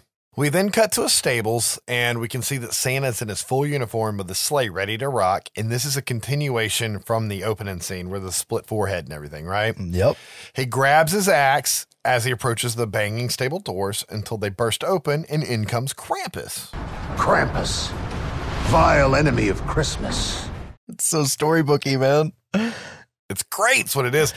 And if I didn't say it, like, Krampus is jacked. Yeah. Krampus is awesome. He's not like a huddled over oafish Krampus. He's like Doug Jones with muscles. Yeah. Somebody said that this guy's kind of young that played him. It's something Archer is his name. I'll look it up for the notes on the next episode. But somebody was like, I love Kane Hodder, but he's getting older. This guy should be the new Jason whenever the rights get fixed. Because I guess he's done some other work similar to this. But anyways. Santa grabs his staff and he engages in mortal combat with Krampus. Finish him. Santa originally has the upper hand until Krampus eventually gets him down on the ground, and Santa knocks Krampus's feet out from under him and he goes to bash his head in. I'm going to say this right now, and I don't know if I've ever done this on the show before, but if you haven't seen this movie and you don't like things to be spoiled, stop right here. Pause your podcast, go watch the movie and come back. Oh, yeah. You're about to be fucked if you haven't seen this. At this point, we hear a crying voice come out of Krampus that doesn't match the body. Well, the lips match, but like it's really out of place to hear it. And we hear it say, Norman, stop, please don't kill me. The fuck? Exactly. We cut back to Santa's face, but now we see Storm and Norman in like a Kmart Santa Claus outfit, right? Because it's not the same actor that played Santa Claus. And the Krampus on the ground now just looks like a normal guy in a sweater vest, and he cries, what the fuck is wrong with you, Norman? We pan out, and we can actually confirm that Santa is storming Norman in a shitty Santa Claus suit at the mall, and he has mass murdered just about everyone inside. He starts to have flashbacks of the fights that Santa Claus had earlier. Like when he killed Marta, it was a woman hiding in the closet begging for her life. When he killed the elves in the elevator, it was people in the mall elevator. And when he was stabbed by some of the elves with scissors and shit, it was actually employees hiding in the room trying to use any staplers and knives and everything, just like in a real invasion to fight off this maniac, right? It's actually very sad. That's what I was going to say. This is the part where the movie gets so cool and so sad. Right. We then see a flashback of Norman in his Santa suit in the bathroom yelling fuck over and over again as he's smacking his head before all of these events unfolded. And then he remembers the fuck Christmas note he showed to Dangerous Dan. And we see him put on his cheap Santa suit and he ho-ho-hos into the mirror. It's time. We then get a cool montage of the cops busting into the mall and putting lights on them, and it is cut with Santa at the North Pole seeing the stable doors burst open, and then we cut back and forth between Norman's delusion at the North Pole and reality as he tries to chop down the mall manager on the ground with the axe, which he perceives as Krampus, until he's mowed down by a hail of gunfire from the police. We then get one more broadcast from Dangerous Dan, and good old Bill Shatner says it best, so I'm gonna let him do his thing. What the hell is it about Christmas and Bailey Downs? Are we cursed or something? Why does this season of love and peace and goodwill keep ending in blood and death and horror? You keep the spirit in your hearts, you hear me, people? You hug your loved ones and you keep them close and you treat them every Christmas like it might be your last. We then cut to credits and they're intercut with Dangerous Dan taking phone calls on air, and it's fucking hilarious because this was never showed in the movie. And we close it out. This is a great movie. The production value is really high. The cast is great. The special effects and the makeup are great. The 4 stories are pretty original. I do see some people say some are weaker than others, but I really didn't feel that. I think a lot of people didn't like the Changeling story, but you know, I'm into old fairy tale stuff a little bit. So I like the idea of like fae-like creatures kidnapping kids and taking over their lives and stuff. It's really scary. So yeah. I thought that was neat. The ghost story with the high school kids is cool and original. And, you know, when you're throwing religion in with haunted stuff, it usually makes it a little bit creepier and in some ways more believable. Right.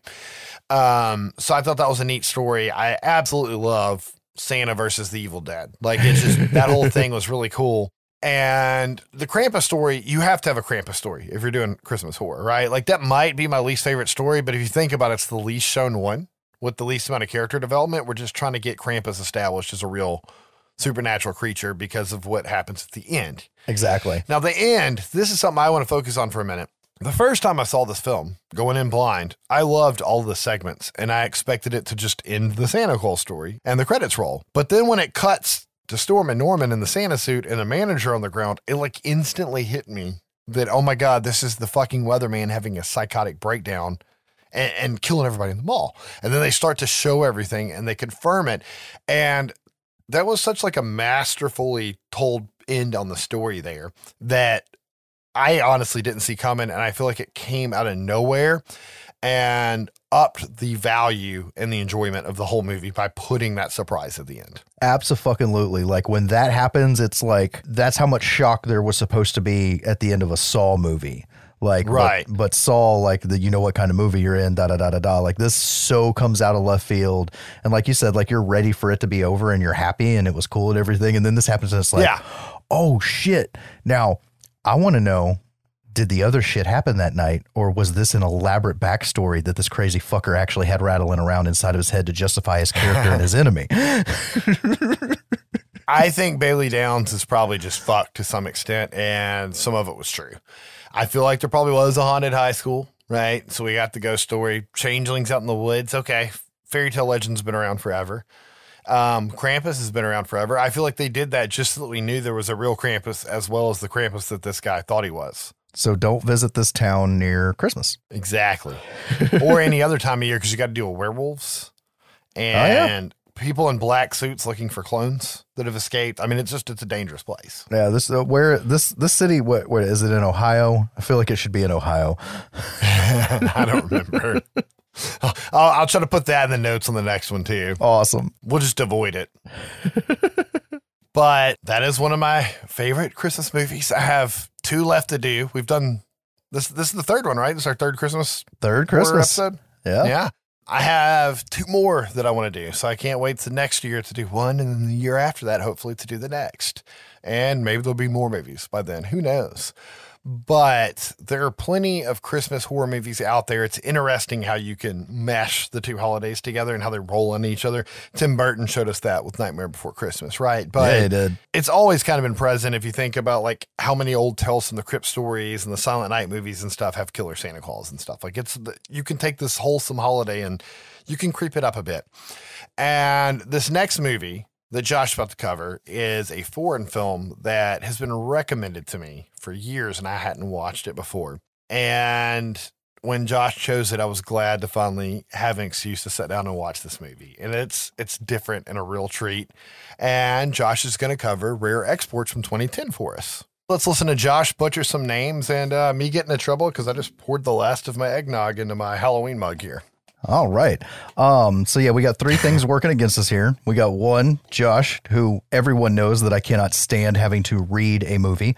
I would rather have something poorly dubbed than have to read it. That's not a choice with this film. Secretly, he just can't read is the real problem here. No, that just Josh is illiterate. That just makes it harder. We've got the fact that I have to pronounce all these foreign names and the fact that I went shot for shot with Dangerous Dan during Jesse's coverage of the previous movie, and I'm a little hammered. I love eggnog and fueled Christmas episodes. They're a blast. I will say, I can't remember, is the movie Finnish or Norwegian? We're going to go with Finnish. All right. Y'all have some patience with me. So this film was directed by Jalmari Hollander. It was written by him and his brother, Uso, which they worked hand in hand a lot more than just a writer and director, because this was a very, very small production. We'll get into that a little bit more here in a minute. Except for the old Santa penises. There's a bunch of them. So for our primary cast, we have Oni Tomalia as Pitari, and I'm not even going to try to say his last name, Canitio. I don't know. You are making people Italian and Japanese that shouldn't be. Exactly. So I'm going to be calling him Peter. And then we've got Jorma Tamila, who's playing his father in the film, who is actually his father in real life. So nice. That's really interesting. Then we have Tommy Corpella. There I go Italian again. We have Tommy Corpella as Amo, who's awesome and really hates foreigners, regardless if they're American or Russian. And really doesn't like Russians, though. I'm just going to say that right here, right now. We have Oralno Jovinen. Damn, I'm sorry, guys. As Piparinen. Josh is not trying to be culturally offensive here. Yeah, there's not a lot to find on these movies, and these are difficult to pronounce names if you're American. Exactly. So I call him Pip throughout this review. It looks like we're looking at an all-star hockey team right now. That's what we're looking at. And we have Per Christian Elfson. Fuck, I'm sorry, guys. As Riley, who I didn't realize his character had a name in the movie till after watching it. So in my notes, he's just the boss. And this is the part where I get really scared. Ilmari Yarvindapat. I don't know what to say with the dots over the A's. There's a lot of dots on a lot of A's in there. As the kid who plays Uso, who him and his character in this movie is like if you took a young skinny Chunk from Goonies and a young Patrick Swayze that would go on to be in Roadhouse, and that's this kid. Can you see it? Yeah. It looks like a Lost Boys character, too. Yeah, so we got that, too. We'll get into who did the special effects here in a minute. So this film came about with it all starting from 2 shorts. And the very first one was not a short film for the sake of a short film. And I've seen this cited incorrectly. What I'm about to say is from the DVD. So we're going to go with that being accurate. So Rare Exports Incorporated from 2003 was actually just made as a gift to the clients of Woodpecker Film, and it played on their website, and it was heavily viewed. Like, this was at a time, it's 2003. It's not like there was a lot of shit, there weren't streaming services and whatnot. And it got viewed so much that they decided to just pull it out, and it ended up going into the film festival circuits, and it ended up in a showcase that was put on by Luc Besson. Now, I know that name because of The Fifth Element, not because of the bad shit that he allegedly did. Moving on. I didn't even know about the bad shit. I just knew about the movies he made. I had heard that the shorts were also kind of like a proof of concept of an idea. Is that not true? That was not the intention at all when they were originally made. Okay. Not the first one, at least. So the short featured 3 men tracking something, and we end up seeing them trank darting the shit out of a naked old dude. And the narrator, at least in the trailer, well, it's done like trailer style on the DVD. Yeah. It's in English. It's actually done more like a National Geographic kind of crikey. Like, look at the beast in the wild. It's done like that, right? Yes. And this very serious narrator then lets us know that they're after Father Christmases and that's what they capture, train to not eat children and ship all over the world. That's absurd enough on its own. Now, you got to remember the part of the world that this story's coming from. Like, this is where, like, the Father Christmas story fucking comes from. Like, this is where the old legends come from. So it's really neat already out the gate that there's such a wildly different take on what a Santa is and where they come from. And it's really interesting because the shorts are done in satire form and they're fucking hilarious. Oh, yeah. And the actual film itself is listed as a horror comedy. It is so much more serious than the shorts, though. Exactly. That's exactly what I was going to say. Like, it's so much more serious with a couple of, like, it'll be like a silly, campy thing, but they just roll over it like it's serious, which is kind of funny because earlier I was saying that's bad when they do that in movies, but they pulled it off in this one. So, Absolutely. But it is definitely a different style. You can find these on YouTube, by the way, if Josh didn't say that. So. Yes. So 2 years later, we get another short that was released for the sake of being a short, Rare Exports, Inc., The Official Safety Instructions. Yeah. And it was toured around the regular film festival circuits. And the point of it was to tell the rules for distributors and importers of the Santa Clauses or Father Christmases. Right. And, some of these rules include no loud noises, always behave or play dead if you fuck it up, don't drink, don't smoke. And while it's showing these rules, you've got this wide shot of what's the Pip character and a crate. And it's like, don't ever do this. And then the Pip character does it. And then the Father Christmas comes running out of the crate. Or when it's like, if you really want to piss off a Father Christmas, drink and curse. And he comes fucking busting out of the crate, flying through the air, Hong Kong wirework style. It's so in good. slow-mo. Yes, it's so good. It's so over the top, but it sets up the rules. And there's things in the movie proper that you're going to see that harken right back to these shorts. Now, I saw the movie and then watched the shorts. It works either way, but if you haven't seen any of this and you watch the shorts first, the movie is not going to lean as hard into the comedy as it does in the shorts, but it's still awesome. But speaking of this production, the movie looks beautiful. Watching the behind the scenes of them making it looks like 5 people and 2 rented cameras. Like, it is so Kevin Smith looking in the approach. And they only had around $2 million to do the flick. And really? Yes. And this movie spent a fuck ton of time in post-production. There's so much digital effects in this movie. There are shots of the helicopter that I thought were real that are CGI, and shots of the helicopter that are CGI that I thought were real. Most of the snow when it's falling was added in. Like, there's so much stuff they added in. The VFX company that did the shit is called Fake Graphics. That is funny as shit to me. And like the previous movie, there's not a lot of shit out there about this movie. Even the widely known as mostly false trivia section on IMDb has 3 fucking entries for this movie, none of which I've cited. I think mine had 3 entries, and 2 of them are like, duh. And then one of them was the Ginger Snaps / Orphan Black team. So here we go with the start of the movie. And we open with a countdown, 24 days to Christmas. And we see a construction site. And we see Mr. Green telling his boss, that I now know as Riley, so don't be surprised if I call him boss throughout this whole thing, about an odd drilling sample that they've just hit. And he's showing it to him, and they've hit sawdust, 65 fucking feet of it. And his boss explains that back in the day, people would store ice by encasing it in sawdust, and tells him we need to continue drilling. And he's like, they already are. And they look outside, and the drilling team's still going. Correct me if I'm wrong. This part's in English, right? Yes, this whole opening is in English. I was like, oh, yay, it's good English dub. And then it gets 5 minutes in the movie, and I'm like, shit.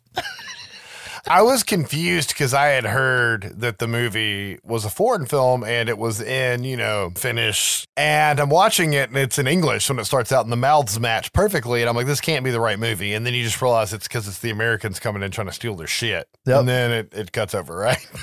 It really did throw me for a loop.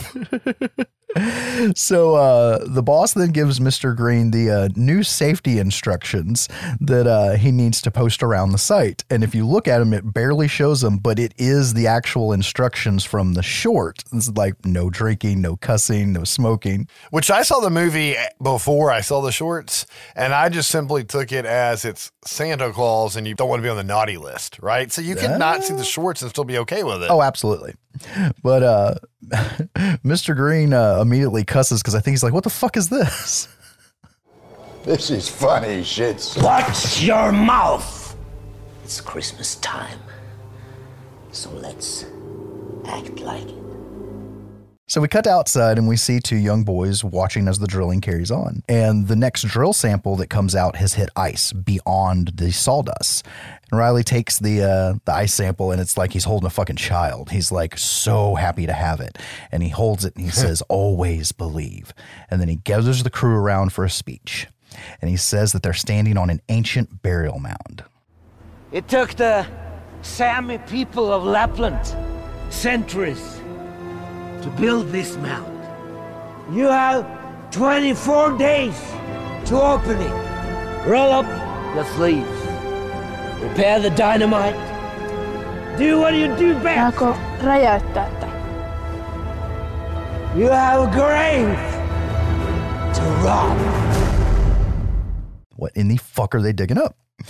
So the boys that are watching all this unfold, we have the older one, Yuso, tells the younger one, Pietari, who I'm going to be calling Peter from here on out, that it's a grave because he's understanding what they're saying and that the men are going to blow it up.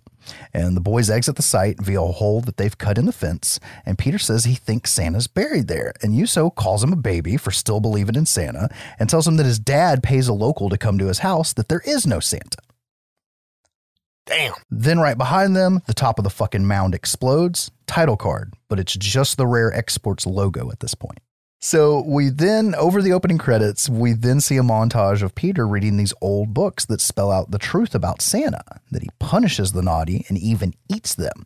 And he also walks barefoot in the snow. These are all things to remember as we carry on.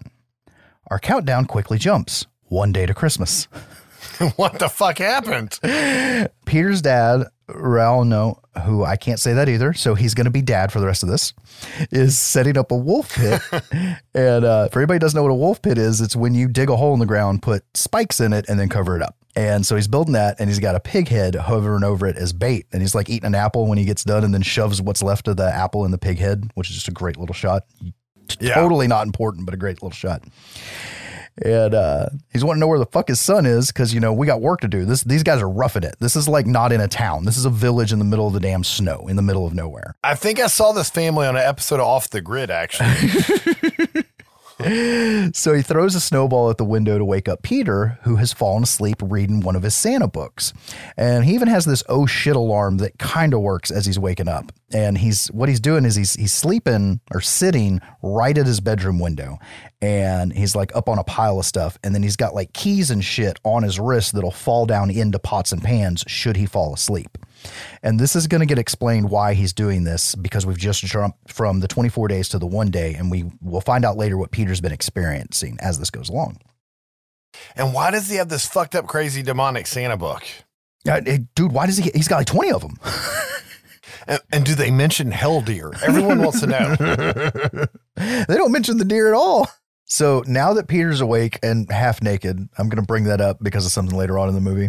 He heads over to his advent calendar and he tapes the last door shut, the 24th. And he looks back out his window and he sees these tracks on the roof, like something had made it all the way up to the little roof because he's on the second story, right? Up on a little piece of roof up to his window. So Peter goes out to his dad's shop where dad's hacking away on the rest of the pig. And, he's standing in there. It's like he's not supposed to be in there. So he comes in, he's got his eyes closed and shit. And he asks his dad if he's been on the roof and why did he turn off the lights? And he's like, no one's going to see them. And, you know, dad doesn't really care. It's just, you know, kid being a kid and dad like, we got shit to do. Right. Because I get the dad's the butcher for this like farming community. Right? Exactly. And his dad tells him to get dressed for the roundup. And they head to the roundup and there they meet at a small camp next to a large pen. And dad gives Peter his first gun. He's old enough to have it now.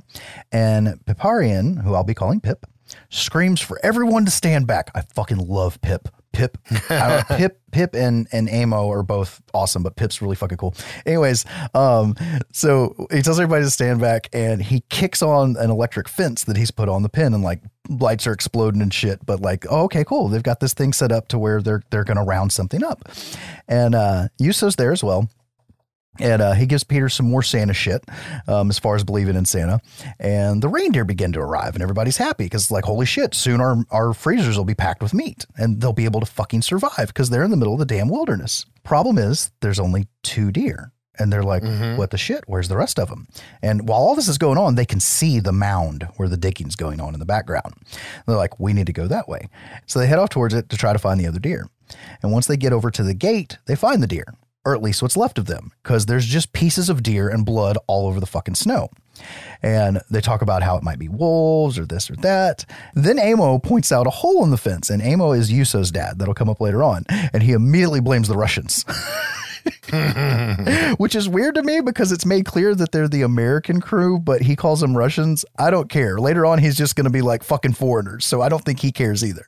Well, that's because Finland and Russia border each other all the way down the east side of Finland, west side of Russia. And I don't know about how politics are over there, but maybe the Finns are afraid the Russians are going to invade them, right?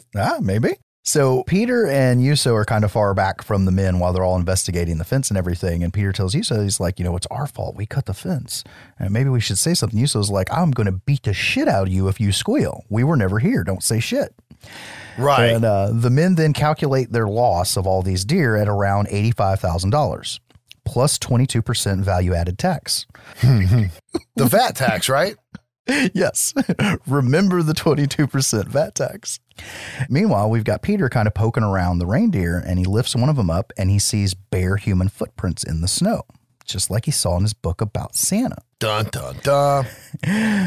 So by now, Peter's dad's had enough, and he shoots the gate open so they can rush the site and confront the crew for killing their fucking livelihood. And they head up the mound, and they find no one. It's just a frozen, abandoned site with a big hole near it. A lot like the Thing. That's exactly what I thought. And they're gonna be lighting flares and shit. Like, it's so gonna feel like the Thing. And Peter is now 100% convinced they've dug up Santa. He's like, this is just like in my books, and we're going to get more details about what he read in the books and why he's believing this so fastly. And once he's back home, he fucking staples the 24th door shut on his advent calendar. Like, no Santa. It's like what is it when What's His Nuts is in jail in Half Baked? No Nasty Nate. And he's looking at the picture of him, and he's Squirrel Master, protect me. No, I'm somebody's bitch. Anyways,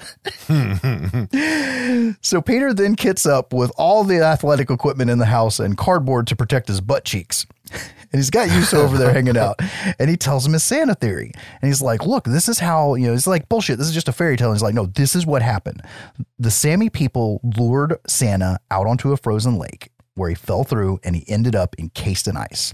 Then the next spring, during the thaw, they pulled the frozen chunk of Santa out and they buried him under a giant pile of rocks as high as the sky. Like, this is the shit. And there's a name for the mountain, and I forgot to note it. And Yuso's still like, whatever, you fucking child. And he bounces. And Peter's going to be dressed like this for the rest of the fucking movie now. And that's why I wanted to make a point earlier. Like, he's so vulnerable and like half naked little boy in his tidy whities. And then like, he's going to have to become a man as the movie goes on. Dude, this is so sad. So Peter and his dad sit down to have some fucking gingerbread cookies like Mom used to make, and it's Christmas Eve, and it's really, really clear without it being said that Mom's out of the picture and Dad's just doing the best he can. And I don't know if this is a credit to both of their acting or the fact that they are father and son. Mm-hmm. You can just watch it and not read the subtitles, and their body language and their inflection when they're talking like feels so fucking honest. You know what I mean? Like Mom might have actually died in real life. Yeah. Like I hate to even go there, but that's how it feels. Now, Mom didn't die in real life because of Mom, the makers of the movie are actually the boy's uncle in real life. Okay. His mom is their sister. I meant to mention that earlier. So that's how tight this production was. Like, we don't have any money. Right. We got to have family and friends do it. Like, I love it. I love it. It's like the Kevin Smith story, only this is much better made. Anyway. And even the shorts on YouTube, it's a lot of the same actors. Yes. Meanwhile, we get to see where the digging crew buggered off to and why they were missing from the site. Well, they're packing up at some offsite area where we can see like warehouses and hangars and shit in the background. And Riley radios Mr. Green to see how things are going. Is the cargo ready? Cargo? Don't you understand? It still has a pulse! Calm down, Mr. Green, and just follow the safety instructions. Fuck your safety instructions! What the fuck? Well, since he said what the fuck, all of a sudden violence ensues around him and the whole crew disappears and their fucking hard hats are all that's left around. And then Mr. Green spots someone standing in the snow, but all we see are legs. Black screen, 0 days to Christmas. Could they not just say Christmas Day? I know, right? So it's Christmas morning, and we see Peter's dad pull a burnt to shit roast out of the oven that he had put in the night before. Once again, father doing the best he can. You don't cook anything overnight. Like in a slow cooker or a crock pot, yeah, but you don't cook anything in the oven overnight. You're fucked. And he's like, well, shit. And the fire's out too, to boot. So he goes over to the fireplace and he's putting fucking paper and kindling in there. And then all of a sudden he nearly gets ate by a fucking bear trap that Peter had put in there to stop Krampus. And I'm going to say Krampus because of the story. Even though he's referred to as Santa, he is the vengeful, I'm going to punish you Santa, not the, hey, let's have some shit from the store Santa. So Peter is now grounded. And he's like, can I at least go outside for a piss? And he goes out and he doesn't say piss. He says we. But once he's outside, he sees that the bait's gone from the wolf pit that Dad had made down the hill. And they go to investigate and they don't find a wolf. They just find blood and feathers. And oh shit, it's a man. But only Dad sees the human hand of the man. And Peter's looking away at the time and Dad shoos him away. Now, remember how I said earlier that Usos said that Peter's dad just paid some dude in town to dress up as Santa? Yeah. Well, now Pip shows up and he's fully decked out in his Santa gear. And of course, Peter's dad's like, sorry, you're here. I've ran into some shit and I need you to help. And he's like, look, I've got this many hours before I got to be saying, nah, you're helping me. It's like, oh, Jesus, what did you do? And they're looking through dude's clothes, dude from the pit, and they find an American passport on him.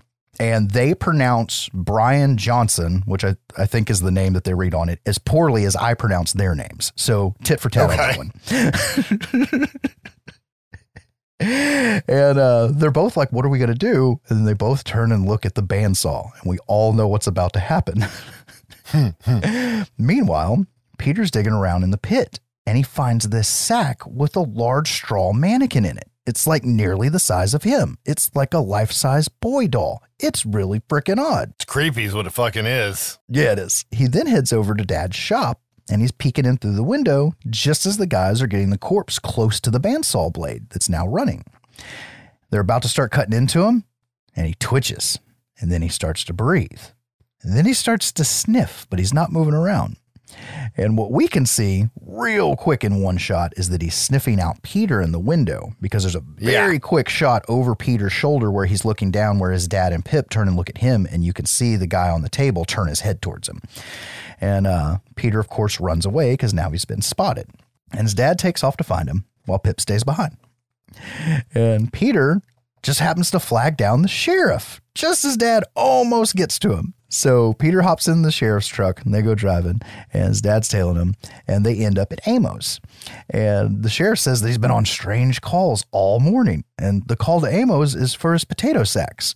All of them have been stolen with the potatoes left behind. Right. Very odd. And they're all commenting on how odd this is. And the sheriff's like, you know, you think that's odd? The whole village had their radiator stolen last night. It's going to be a very cold Christmas. And Amos like, my wife's hairdryer was stolen as well. And so one of them's like, well, who would want that? And he's like, oh, it's cutting edge technology in Russia. And at this point, I'm trying to figure out what decade does this fucking movie take place in? I think it's modern, and later on, we're just going to realize that Amo really hates foreigners, and he was just cracking wise. All I can think about is American parts, the Russian parts, all made in Taiwan. This is how we fix things on the Russian space station. The first thing I thought of. Yes. Yeah. So while the men continue to talk about what's going on, Peter goes upstairs to check on his buddy Uso. But what he finds in his bed is another straw doll, and this one has hair on it that's a lot like Uso's. So it's like these dolls are being left behind in place of children.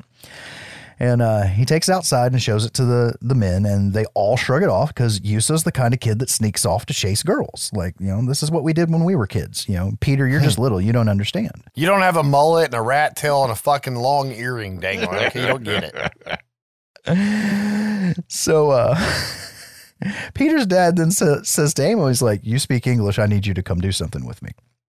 And he gets brought back to the shop, and our trio is now complete, like the trio we had in the shorts. But before we get there, like back on site, them two, the corpse, Mike Tyson's the shit out of Pip. And I don't mean he boxed his ass. I mean he bit his ear off. Right.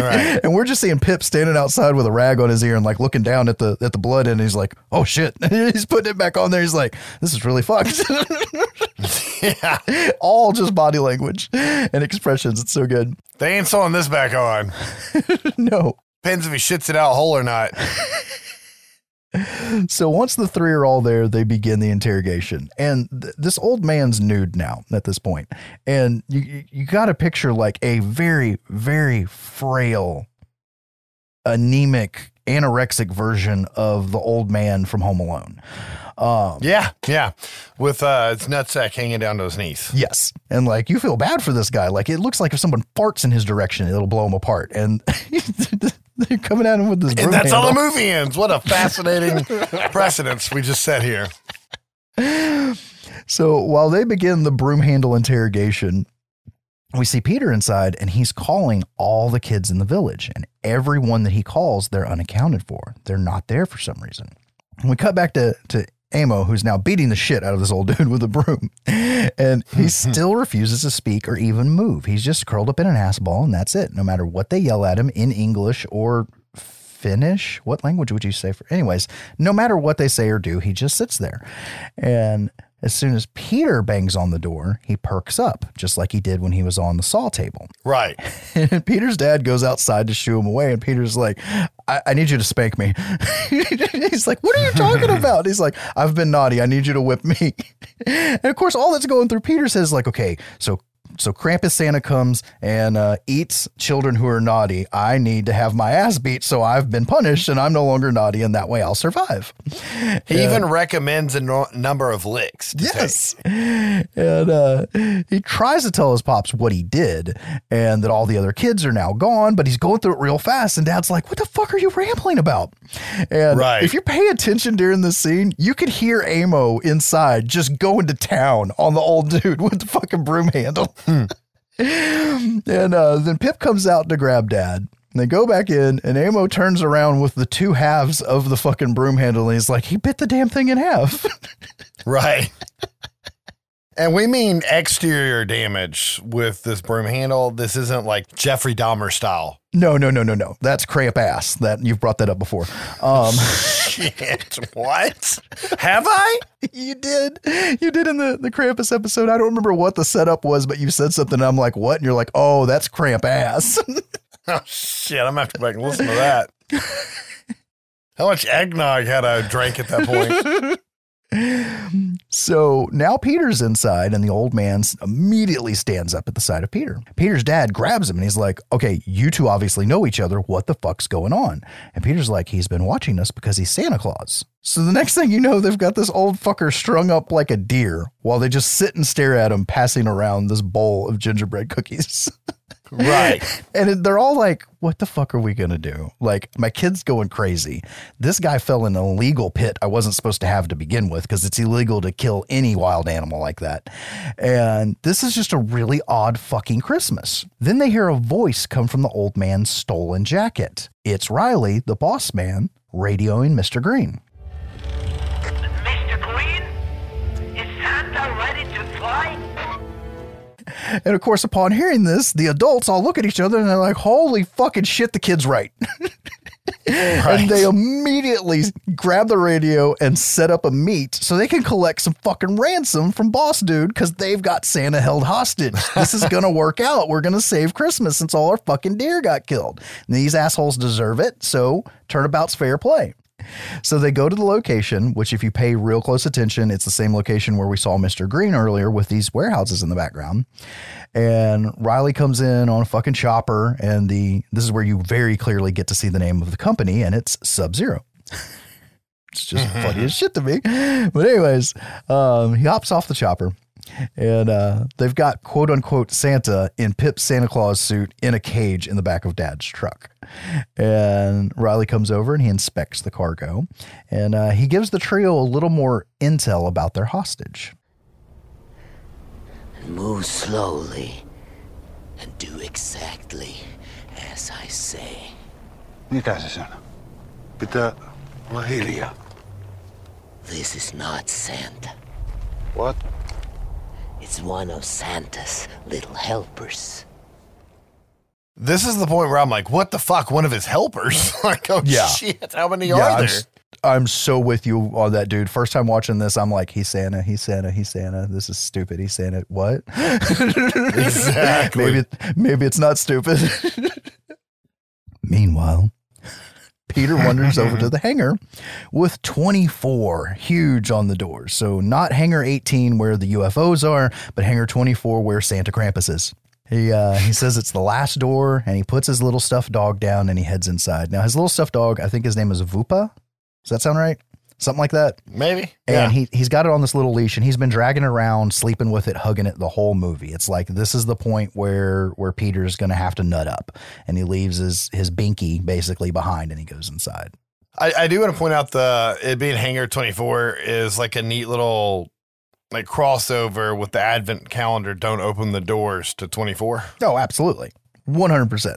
So we don't see Peter once he goes in. We just see him go through the man door next to the big doors. And then we go right back to the men outside. And all of a sudden, all the lights go out because the men won't be quiet and nice like Riley's telling them to do. They don't understand what the fuck's going on. And he's speaking English. So then they're having to ask Amo, what the fuck is he saying? And all of a sudden, all these elves start to surround the area. It's more naked old guys than Ari Aster could pull together, and we're just getting started. I've heard of like Polish sausage, but is this like a Finnish sausage fest? This is definitely a sausage fest. I don't think there's a single shot that's above the waist. I think they're all fucking full frame. So Boss Dude immediately takes a pickaxe to the back of the heads, and all the elves charge junk just a swinging. Are they referenced as elves? Yes. Okay. I heard them called helpers. I just couldn't remember the elf thing.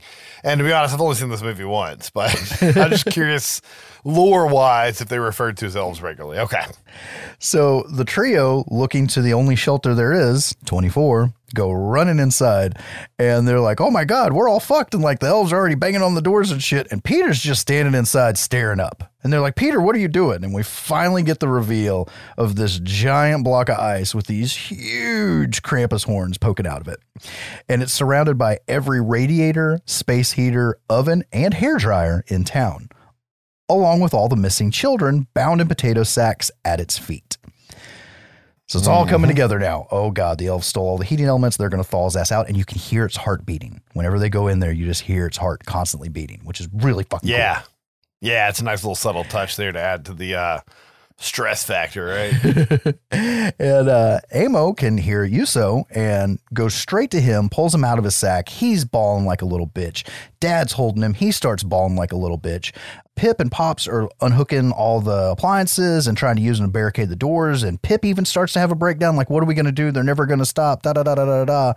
And Peter stares up at a big gaping hole in the roof above the Krampus, and he comes up with a plan. He turns around, he starts yelling at everybody, trying to get their attention. Nobody's paying attention. So he fires his fucking shotgun that his dad gave him when they went to the roundup that he was finally old enough to have. And this is his first time using it. It's like, now you're a man. And I got to do a weird segue real quick. There's a YouTuber called Count Jacula. And he does horror movie stuff, and I'm pretty sure he does horror video game stuff too. But I happened to catch his episode on this, and it gets to like this part of the movie, and he just lets it play and plays the fucking South Park, now you're on my own, over it. And it's funny as shit.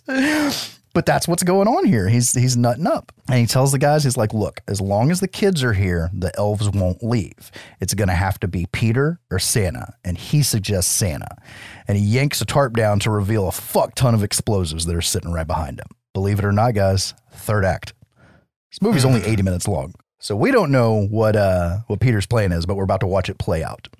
And we see Pip distract the elves outside with gingerbread cookies so he can make his way to the chopper because Pip's a pilot. It was revealed earlier when they go to the roundup that they had to go out on snowmobiles because Pip couldn't get the chopper started. So this isn't absurd. So meanwhile, all the sacked kids are tied up in cargo netting. And Peter jumps on the testicular-looking rig that all the kids are now in, and he's got a radio in hand, and he radios for Pip to take off. And he tells his dad and Amo to do their jobs, and he'll be fine. And the helicopter takes off with the nutsack of kids flying away, and the guys left behind start drilling all into the Krampus ice block and loading it the fuck up with explosives. And we come back outside, and we see that what the chopper's doing is luring away a sea of nude old dudes.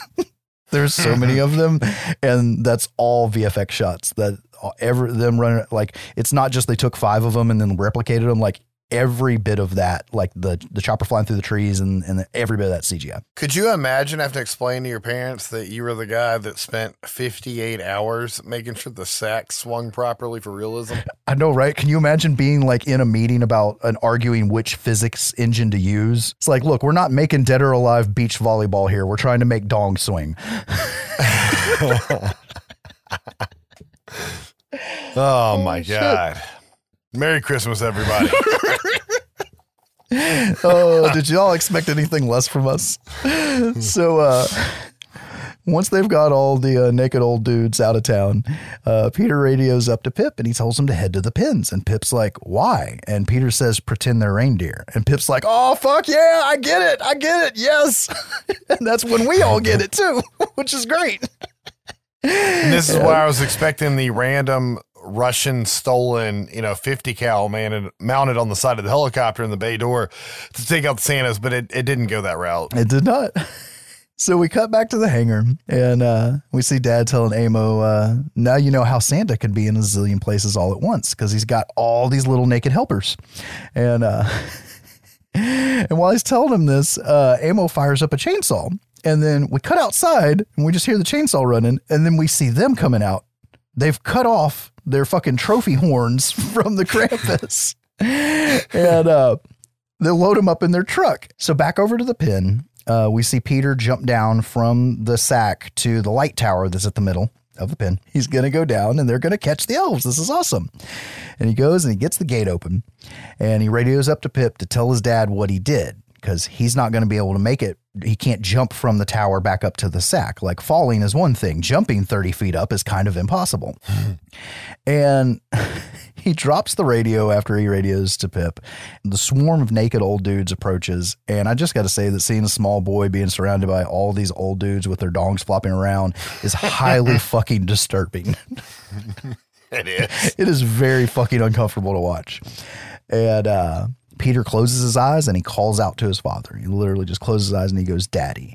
And like, that's even worse, man. Like this is just bad. So, quick cut to the backwoods trophy hunting explosive setting duo as they blast Santa Krampus to hell. And it looks cool. And it's awesome because Dad's in the back of the truck and he's got the wire on a little thingy and it's just rolling out while Amo's driving his ass off. And then he hits the switch and he's like, Merry Christmas. And Amo's like, and bloody fucking New Year, or whatever the fuck he says. It's so good. And after the blast, we go back over to the pin and all the elves just stop their advance on Peter. And they drop the farm implements they've been wielding as they've been chasing him through the wilderness. Farm implements made a comeback. It did. Because obviously the link has been severed. You think I'll go for a walk? So the day has been saved. Pip flies off to take all the other kids home, and we fade into the next morning. Everybody's there at the pin. We got Peter, the trio, Yuzo, and they gaze upon the 198 Santa Clauses that they've got in this pin. And Peter asks, what's that worth? And Yuzo does some quick math in his head and he surmises, well, if one's worth 85K, then 198 would come out to around 16.8 million. And Amo, of course, chimes in with plus 22% VAT. We go black again. 312 days to Christmas.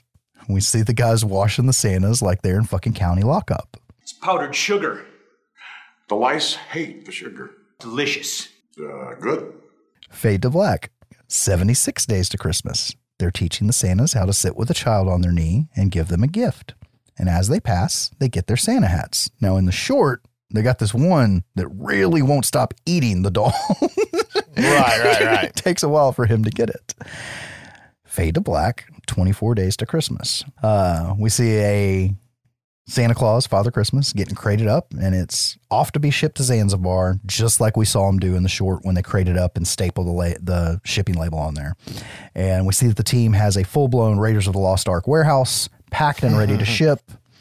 The doors open, and we see Pip, and he's got this big-ass fucking cargo plane, and he's ready to fly. We then get title card proper with the logo and name and credits. And this movie is so fucking different, and I know a good chunk of that is because it's foreign and that there's normalcies that we're used to as far as American listeners that we're more used to, that even normal things from elsewhere seem different.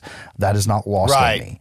It's not a full-blown, oh my God, this movie's so zany, you have to see it. No, it just feels different. Like the whole vibe of the movie's weird. Like it feels like at some points it's about to veer off into sleigh bells and a warm fire and everybody's happy, but it never goes there. And it never veers off into hyper-violent, let's slaughter all these naked old dudes. It stays in this weird fucking lane that almost feels like it had to. And if it moved out of that at all, it would have just destroyed the movie. Yeah, I can see that, and I agree with that. My question, though, is who decided to buy a bunch of old pedophile cannibalistic Santa Clauses from these guys? Like, I need that explained to me. Well, the whole thing, the way it's portrayed in the shorts is this is the Santa Clauses that are basically like the whole joke with Peter's dad hires Pip to play Santa. Right. I get it. I just wondered how they marketed this.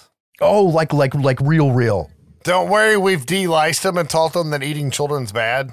Okay. Like how does this pass the smell test for like an actual business? Yeah. Like how does the Simon Mall people, right? Like know, like, oh, we're getting a legit Father Christmas from fucking film. This is worth $85K, guys. Well, like how does that go down? I'm willing to bet. Okay, they can't unionize because there's no way there'd be no more mall Santas. But I guess they've probably got their own guild, maybe kind of we'll use guild. Like, yeah. So if they've got their own guild that they've all got to go through, this is where they come from. And like guys that wander in and sign up off the street, they make it past the first round of cuts, and then they get told we got too many Santas. Sorry, come back next year. And these are the professional ones, and they just shut the fuck up and they do their jobs. They take very low wages and eat children sometimes. And eat children from time to time. And this, I enjoy this movie. I'm just poking fun at it, but this is where I was talking about movies taking themselves seriously versus embracing the camp. Yeah. And this movie's full of camp, which is what makes it fantastic, but it embraces the serious, which I feel like is a negative at times in this movie. Just like any other film. I think the originality helps mask it a little bit, but like, you have all these crazy unanswered questions that I wouldn't have asked if it was done as a comedy film like the YouTube shorts. Yeah, I get what you're saying. Yeah, you know what I mean? And it is a good movie. And this movie has been recommended to me by every horror nerd I know in real life, every horror fan that would watch me stream Dead by Daylight when I used to stream. People have emailed it to me from us doing Christmas episodes in the past. I'm glad I finally saw it. And it's entertaining, and I'll recommend it to others, but it is not on the rewatch list like some of the others. No, this like we have our set Christmas movies that we watch every year, and it's Gremlins, Jack Frost, Krampus, A Christmas Horror Story, and I feel like I'm Nightmare Before Christmas. Like those are our Christmas movies every year. This will not be in that rotation. It's not good enough for that.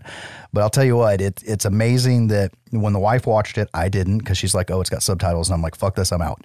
And she finished it and she immediately put it on. I don't know if she put it on her Amazon wish list or just told me. She's like, I want this on DVD when it comes out. Or maybe she did like I did and Googled and found it somewhere like, oh shit, it's already released. I want it. And I was like, why the fuck do you want this so bad? And I'm like, maybe I'll try watching it with you when it comes in, because maybe it'll be dubbed. And when it came in, it said, languages, Finnish and English. I'm like, oh, okay, cool. I'll watch it with you. And then we tried to watch it again and I'm like, yay, English. And then after 5 minutes, it wasn't English. And I really wanted to give it a good chance as much as she loved it. And from just poking around, like you said, there's like so many people that love this movie. And that's why I was like, fuck it. I'm going to put this on my list for the podcast to force me to watch it. And I'm so glad I did. It's so fun. The father-son dynamic, like, tears at your heartstrings without going there. It's just implied. Yeah. It's so good that it's only implied. And like you said about, had it been more funny, it would have just, you wouldn't have the questions, but it's not so serious that it's like, God damn, you better explain yourself. It's just unapologetic about what it is.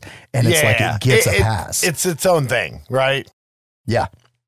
Like, I think if it would have been a little bit more leaned on the comedy, I would have enjoyed it even more, and it might would have made the rotation, but like it's a whole movie in its own. And I do want to say something about, we keep poking jokes at like not liking to watch foreign films. There's lots of great foreign films out there. And I just don't like reading. Some people subtitles. Yeah. Sometimes the subtitles are distracting. I get really distracted by the mouths not matching when it's overdubbed. I'm sure that has something to do with my ADHD. Like nails on chalkboard.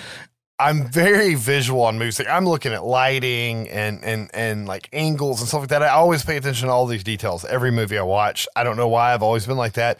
And I feel like I don't get to examine the films as much when I'm having to read the subtitles or getting distracted by the overdub. Yep. But I do want to quote the director of the Korean movie Parasite, Bong Joon-ho, because he won, all those fucking Oscars a few years ago, right? And he said one of the most prolific quotes I've ever heard. Once you overcome the 1-inch tall barrier of subtitles, you'll be introduced to so many more amazing films. And he's right. It's just some of us need to stop being snobs and get over it and try to watch these movies, and you get like hidden treasures like this. Yeah. You might find a rare export out there. Dad puns. I still got them. Oh, that's great.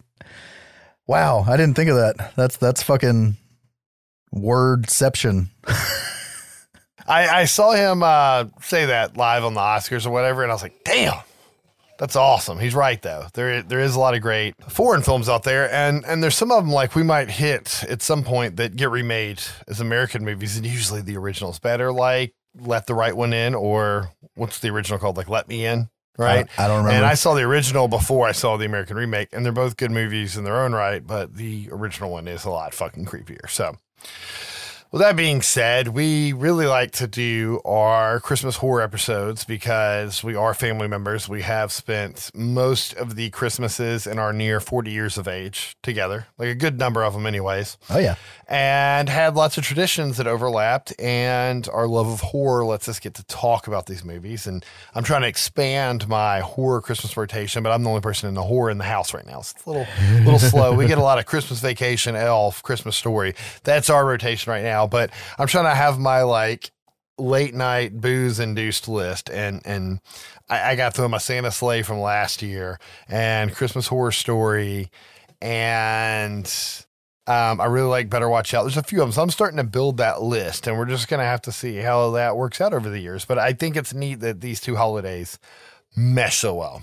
Yep. But that's it for our Christmas 2021 episode. So you guys are going to have to tune in on the next episode when we start season 4. As usual, guys, thanks for downloading the show and spreading the word. Please do not forget to rate and review us online. And please send us comments, questions, and suggestions to our email, sbyspodcast@gmail.com. You can also follow us on Twitter and Instagram, both at sbyspodcast. See you guys on the next one. Thanks for listening.